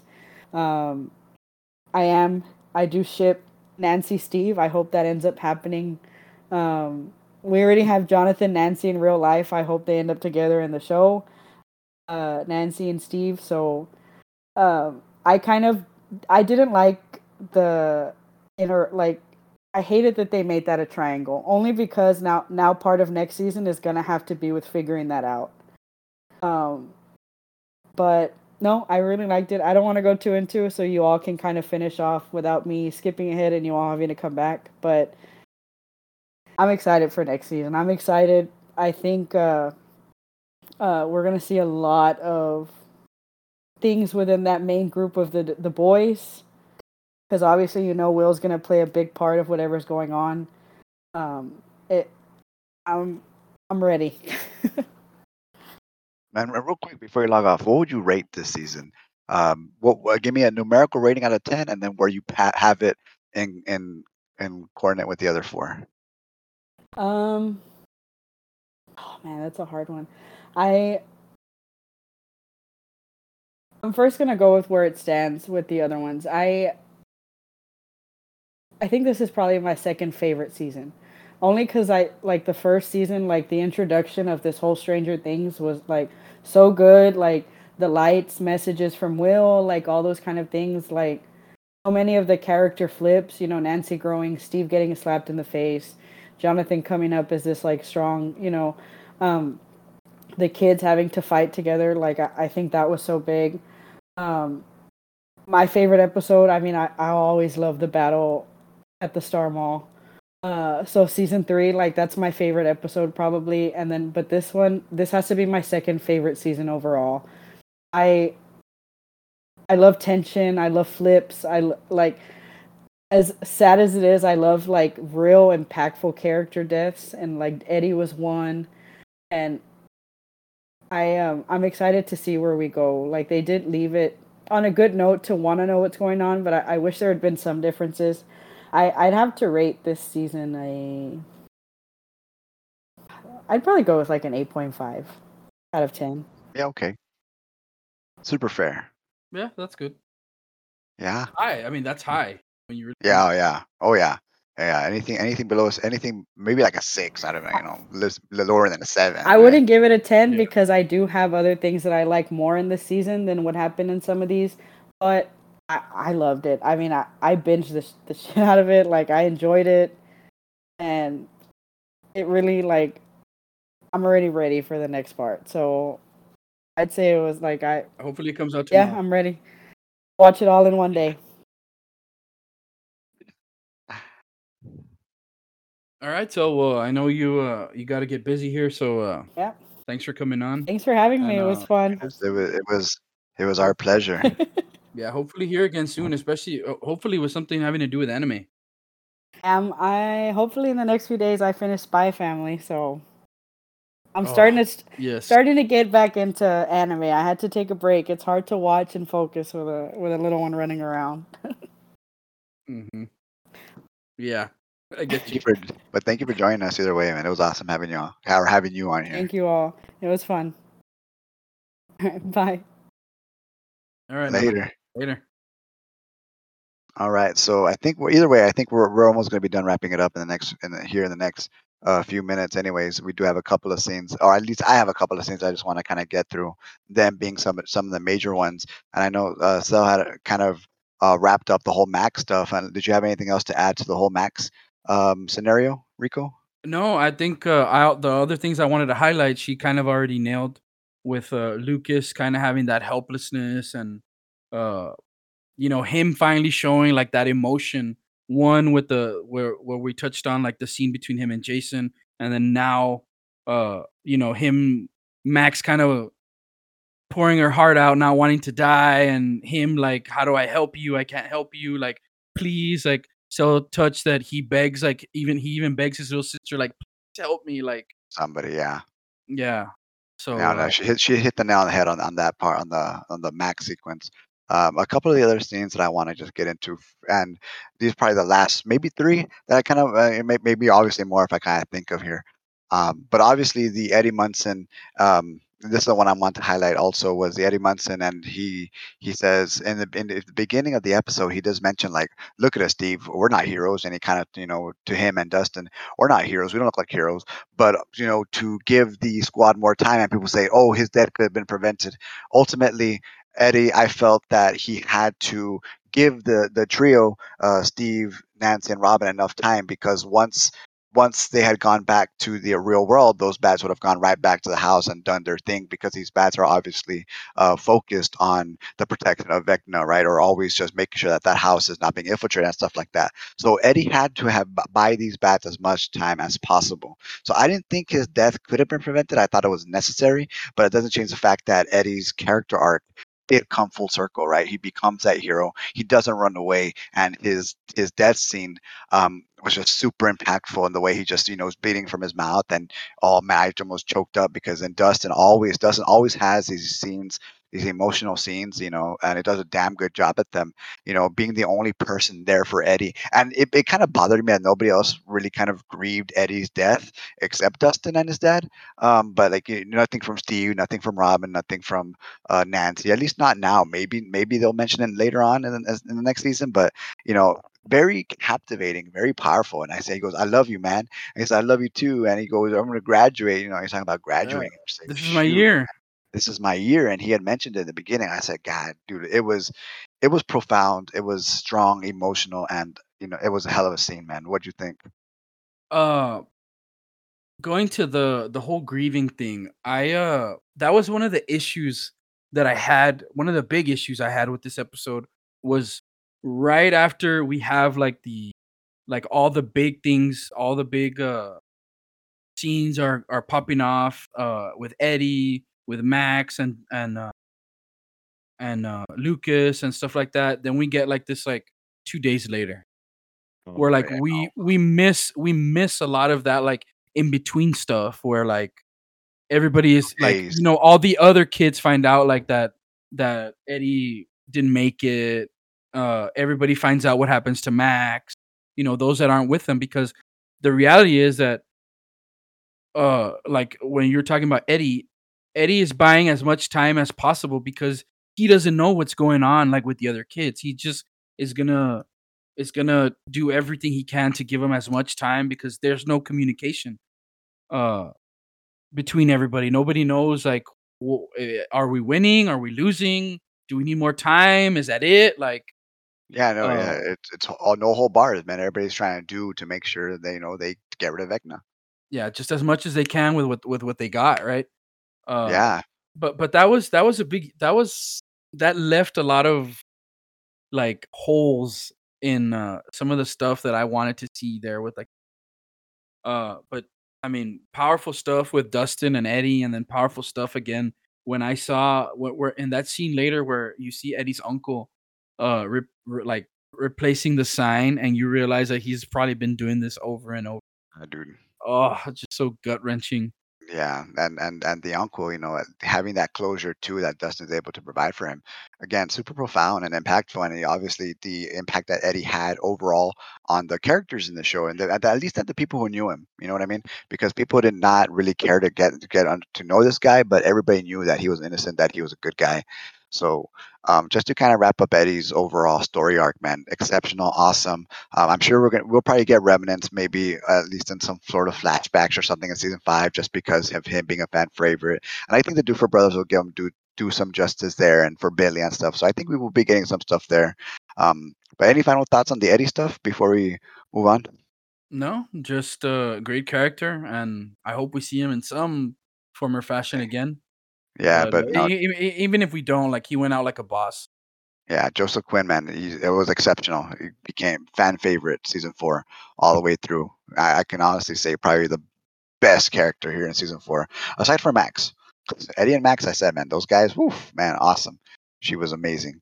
But yeah, again, on Eddie's death prior to the other crazy stuff going on between Eleven and Vecna, where we get more into the emotional aspect, and Vecna, man, which has some amazing shots. Or when he traps Eleven onto that door, and Vecna's just kind of zooming in on her face and looking at her. I said, "Dang, that's ominous, dude." And I said, "Dude, look at this guy's makeup. He sat down in a chair and just had all of this done." And I said, "God, man, this guy looks amazing, super amazing." And we finally get into Henry's backstory, right? How he came into the Upside Down. You see, this Upside Down was just a regular place, and Henry slash Vecna had these plans and sees a mind flare, and he obviously has this obsession with bugs. And we finally get the mind flare that's been hinted on for so many seasons. Being the main hive mind, right? Almost like the hive mind, and Mhm. Vecna being the general, the one who kind of oversees all this and kind of puts everything into play. So you do get a lot of questions answered as far as the Upside Down and Vecna and 11 and what the upside, what everything actually is and how it's important. Even the mind flares, especially about all that. I thought that was awesome. I was kind of hoping to see that earlier, but I mean, it was perfect here between him and 11 that we go into the story. You mentioned he does go in there. He shows that like he's wondering, and he sees. I think the first thing Demogorgon, and then he comes into contact with the Mind Flayer, like you said. Says it. Uh, he through the merger with the Mind Flayer. What did you say they call it? The particles. He was able to finally realize like the power that he always like kind of longed for. And we have this back and forth again, throwing it back to Papa, where El is telling him like, "No, Papa did this to you. Papa did this to you. Like he was bad. Papa's dead."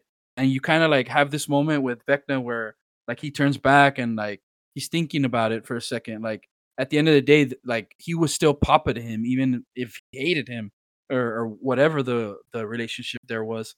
Mhm. But um I think Vecna. Is this the point where Vecna says like something like "You made me this way" or something like that? No, Uh, 11, you made me this way. yes, exactly.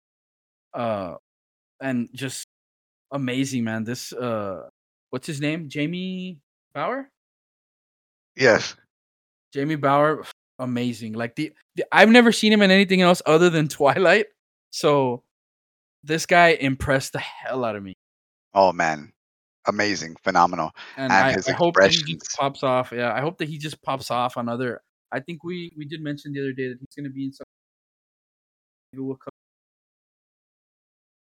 Yeah, you're cutting off a bit, dude. oh, okay, is that better? Yeah. Okay. Yeah, we mentioned that he was going to be in some other show here coming soon. So I guess we'll probably cover that on Thursday. Yeah. But he was phenomenal, and again another killer scene. Cell talked about it. Finally, we get them again together, have the battle. Uh, kind of 11 winning out. They turn the tide, and we end up here. The backstory. The backstory did leave me with a lot of questions, but I'll save that till the end. Yeah, likewise, likewise. I just kind of want to get through these scenes first before we kind of answer those open-ended questions.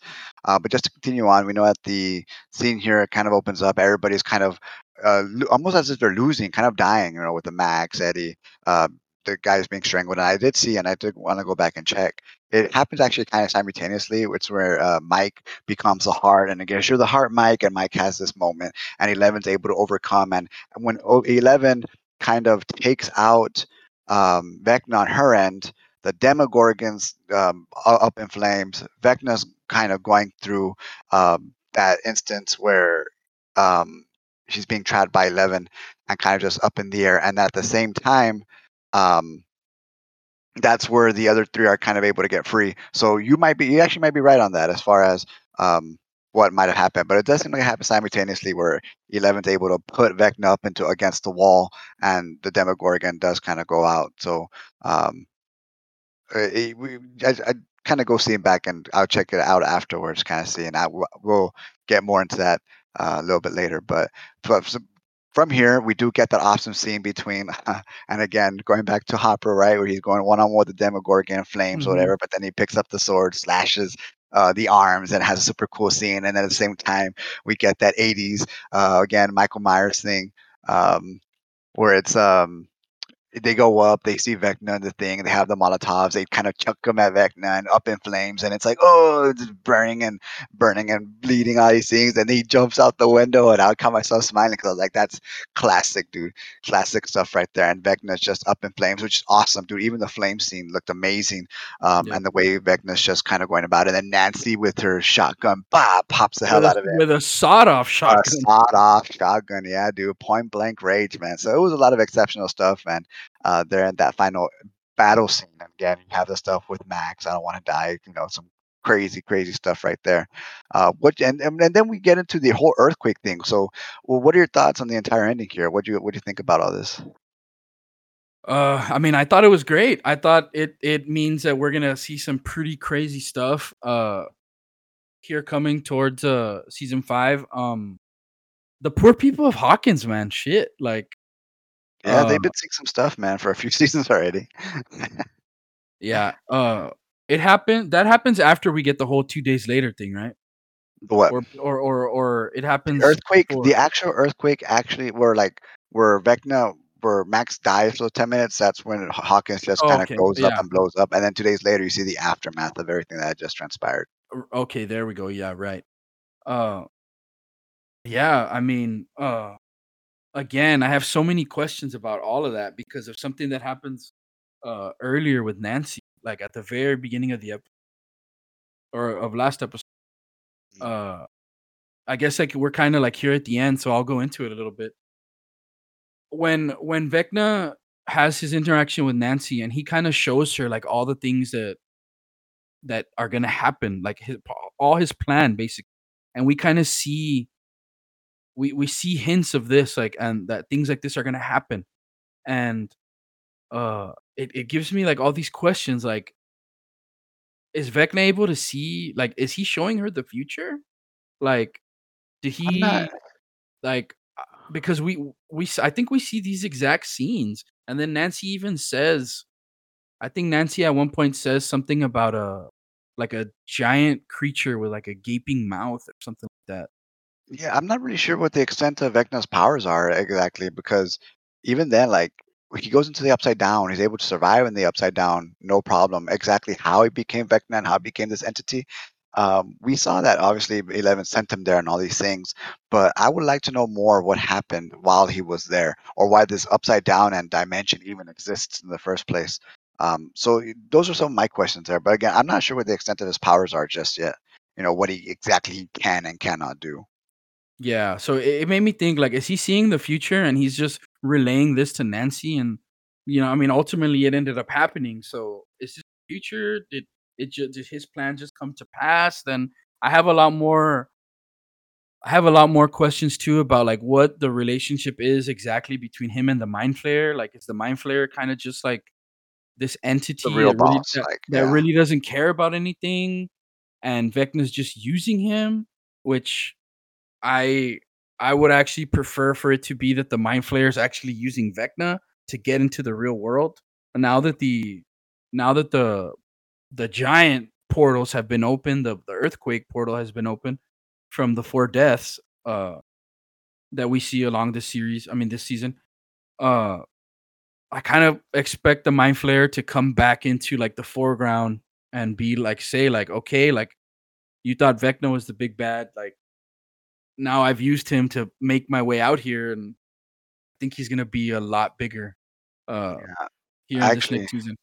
I actually think so too, and then those are kind of some of the questions I had left unanswered, are exactly what the Mind Flayer is meant to do, and obviously Will, the connection between Will and the Mind Flayer, which is why, and we've said it right, the Will and Mike gonna have this huge, big plan here in the coming season, and those four are gonna be the focal center, our OG4 are gonna be the focal center of what exactly is going to come to pass. Um, but yeah, some of the things also, like, there are consequences, right? And I think I would like to have seen a little bit more of this consequences and stuff like that, just because 11 had this thing where she's able to bring um, Max back to life. The whole heart thing, oh, you're not dead yet, and it kind of it was able to put her into a hospital in a comatose state. So they even and they explicitly said, "Oh, we lost." I did kind of have an issue with that line exactly because I never felt that they had lost in the first place. I still don't think they lost. Yeah, we know that Max is kind of her thing, but ultimately they were able to at least win the battle. They haven't won the war yet, but I think they won the battle. So I didn't like that that part was explicitly stated because where are the consequences at? We had some deaths. Eddie died and stuff like that, and it seemed like they lost. But in the grand scheme of things, they didn't kill him, but they did damage. You know what I mean? Again, they won the battle. So I did have an issue with that. There there has to be more consequences, right? And I did like something that Sahad said earlier with the love triangle. Somebody has to die. I'm expecting more deaths just because there should be consequences to a lot of these actions that are taking place, especially negative consequences, because I don't want this to be a run of the mill, and I'm glad they said it. There's supposed to be a kind not a bittersweet ending. I think it's what word that was used. So Hmm. I do want there to be some sort of major consequences to some of the things that are happening on screen. Um, that was just one of my bits here. The other thing was kind of already going here towards the end, the 2 days later stuff. You kind of see some of the aftermath, and again, you death toll and all these things, but where's the consequences for our major characters? Max, again, I kind of think they're playing a little bit safe as far as having anything happen to our major people, which I hope they're kind of doing that for season 5. You know what I mean? So we'll see what happens there. And we do get this super, teary reunion. Finally, everybody comes together, everybody's back in place, and Hopper coming back to 11 to be that anchor. And obviously, you can feel that hole that there was left between the two here at the ending. So I did like the Hopper 11 scene more so than anything else here towards the end. I think there is that ending, but what do you think up to that point? Up to there, I mean, it was I had been waiting for so long for everybody to get back together, and uh, like you said, the big one was 11 kind of realizing that Hopper's still with us. She drops that line that we know from previous seasons of like, I always kept the door like open. What was it, 3 inches or whatever? And then Hopper kind of shares with her like, yeah, like you're not the only one that stopped believing or whatever, like hinting at like Joyce never gave up on me either, and it's like she saved me or whatever. And we do have the reunion also between a little awkward reunion between Nancy and Jonathan. You didn't kiss, by the way, so I thought that meant something. Yeah, he kissed her on the head, On the head, but they but didn't, he didn't. But they didn't kiss, and yeah. he also still doesn't tell her about like his whole like, yeah, he doesn't want to go to college thing, or she's asking him, which I thought was kind of weird. Like, uh, it's like, yeah, we just kind of saved the world again. Again, I Gonna know be you. awkward. Yeah, like I know we just saved the world again, like kind of, right? But how about that college admissions letter? Like, did you ever get it? I'm like, really? Like, leave it to Priorities. Nancy. Leave it to Nancy to freaking ask about that. Uh, but yeah, still some awkwardness there. We get also like the reunion of Mike with his family. Uh, Lucas is missing, and everybody asks where's he at, and he's at the hospital with Max. We see that. Uh, that stuff of her in a coma, like you mentioned, that she died but was able to be brought back. Which is another thing, like I have questions about. Yeah, that's why I mentioned it because I don't know where that came from. Yeah, Forcing the heart to pump. yeah, that's another thing I had questions about. Anytime you introduce something where somebody is able to bring people back to life, like Yeah. it's like from there on out, like who are they going to bring back to life and why? Of course, we don't know how this is going to end up. I know when they're at the hospital, Elle kind of takes herself into like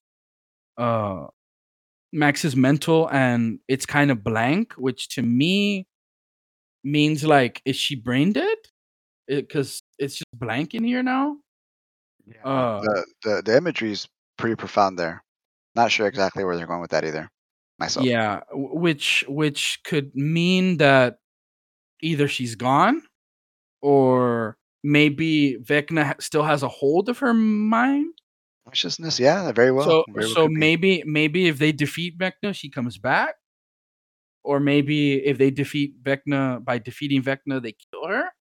There's some little things that I could see playing out like in a couple different ways.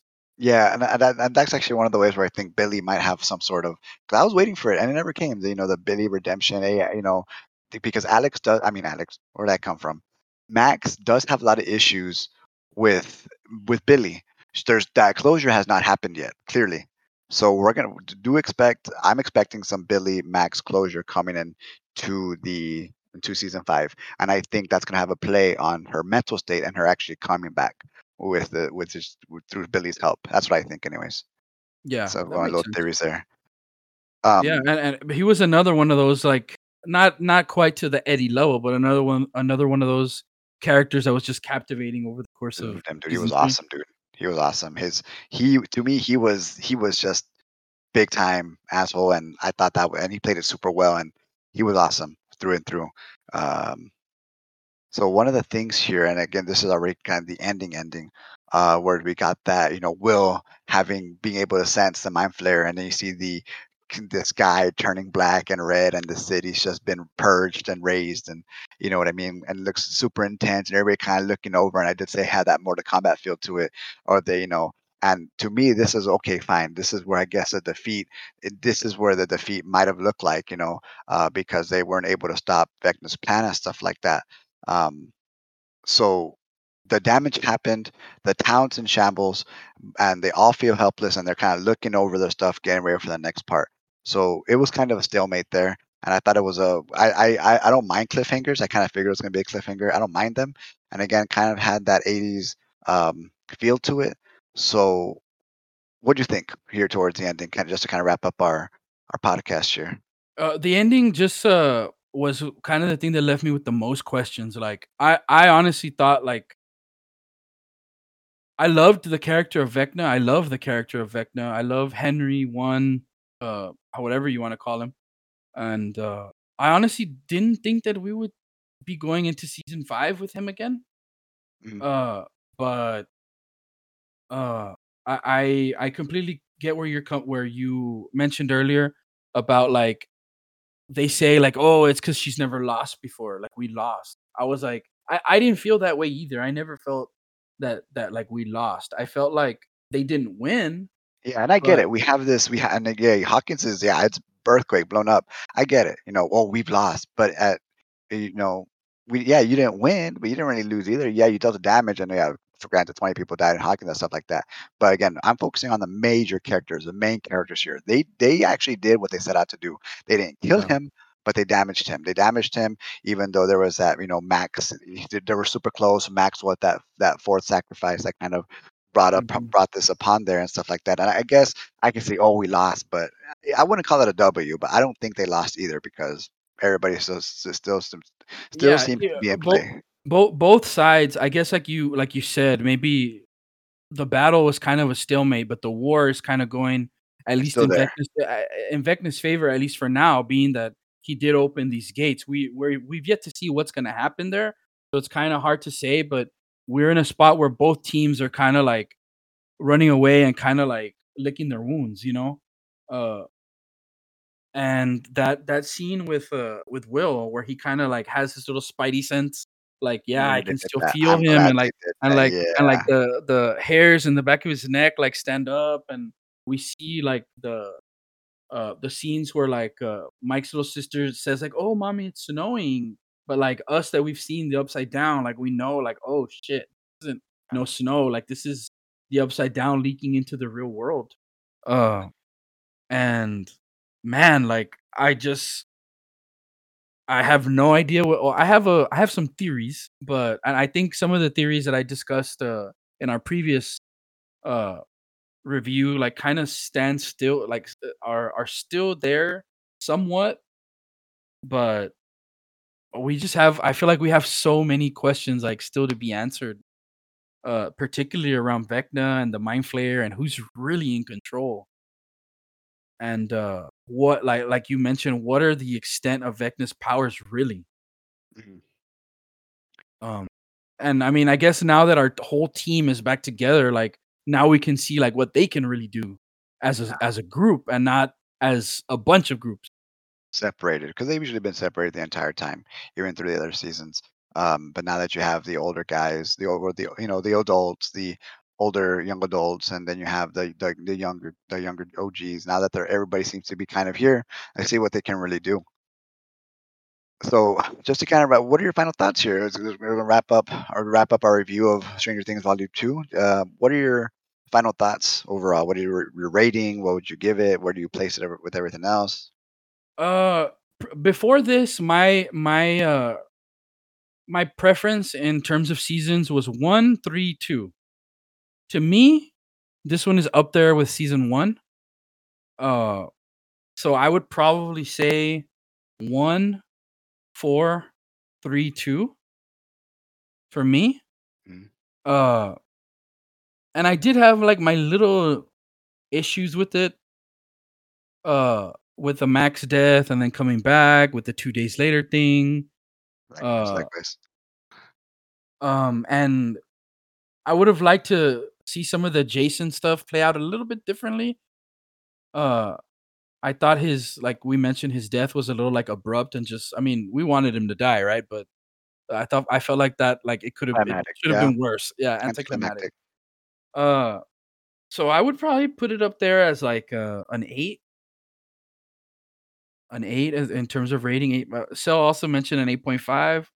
No, I think I'll stick with an 8. All righty, 8 out of, well, 8 out of 10. How about you?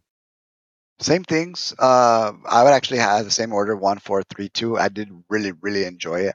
Some of the things that 2 days later, like you mentioned, what you call it, 11's revive power came out of nowhere. Again, the Hopper storyline to me, just kind of the grand overall scheme of things. Even and then I did have issues with the whole Mike and where he fit into everything because Will actually played more of a part. Mike would have been helpless without Will. Um, to kind of see where that relationship was going. So Will Argyle coming in clutch and Mike, just he kind of, and again, his role in this season was not as big as obviously all the other ones because I always felt he was one of the lead actors even in the previous seasons. So with Mike's writing, kind of the story could have been told um, differently through his perspective. So, but again, other than that, and those are just super super nitpicky things that again, don't get me wrong, I feel they didn't take away. I thought it was better than an 8. I probably have it a little bit closer to a 9. I don't want to say a 9 just yet. I'm going to say 8.5 just because um, I would like to have seen, and again, it- some of those holes, some of those questions that now new questions that I have, and again, just mourning Eddie. We only saw kind of a little bit of the Eddie's backstory there in a bit, um, as they, or at least Dustin was trying to mourn for him and stuff with his Mhm. dad. So 8.5, more leaning towards. I'm gonna be a little bit more generous and more towards that 9 issue. So I think if we're gonna put this, I think it would be me here who I probably rate it higher, so in the middle, and then you towards that 8. So those are my thoughts, anyways. But yeah, I mean, anything else you want to add in here? No, just in terms of no matter what little nitpicky things any of us think about these kinds of things, characters, music, the time setting that they stay true to, like uh, nobody really does it uh better than Stranger Things, maybe as good, but uh Yeah, overall, to me, it's must see TV. It's something that you got to watch. The scenes to me yeah. outweighed the scenes, the chemistry, the characters outweighed any of the nitpicky things that I could actually think of. Um, Yeah, I thought it was just excellent. I thought it was awesome. To me, it's a high 8. I probably even say a low 9. I can probably just change my rating here because I really did feel that these scenes just were awesome through and through. Were great. Even the Victor Creel, man, I'm still thinking of the Oh, earlier stuff was just awesome. So overall, I think it did have some great things. Um, that totally totally overshadow those little minute nitpicky things I can probably think that I have to actually think about, yeah. before I even kind of get through it. So those are my thoughts, anyways. But yeah, this is Stranger Things Volume 2. This is our review. I hope you enjoyed listening to it. Rico, anything else you might want to add before we finish up? No, just thanks for listening, and that's it. Yeah, if you haven't checked out our other stuff, we do have a Stranger Things Volume 1 review. If you have not, if you're on the fence, or if you just haven't, for whatever reason, not seen it, listen to our review. It is spoilers. If you're on the fence, you're not really sure if you enjoy spoilers to begin with to actually get you into a series, we have Volume 1 already available. We'll have actually this one published and ready to go for you guys soon.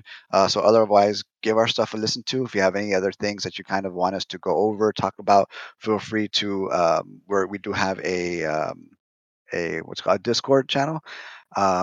We do have our Twitters, Marcus25V, and Punk Rico 21. yeah, so give us a follow, send us a message. If you have anything that you'd like to hear, let us know. Otherwise, thank you for tuning in, and thank you guys for actually being a part of and listening to us for our Stranger Things Volume 2 review. Later, guys.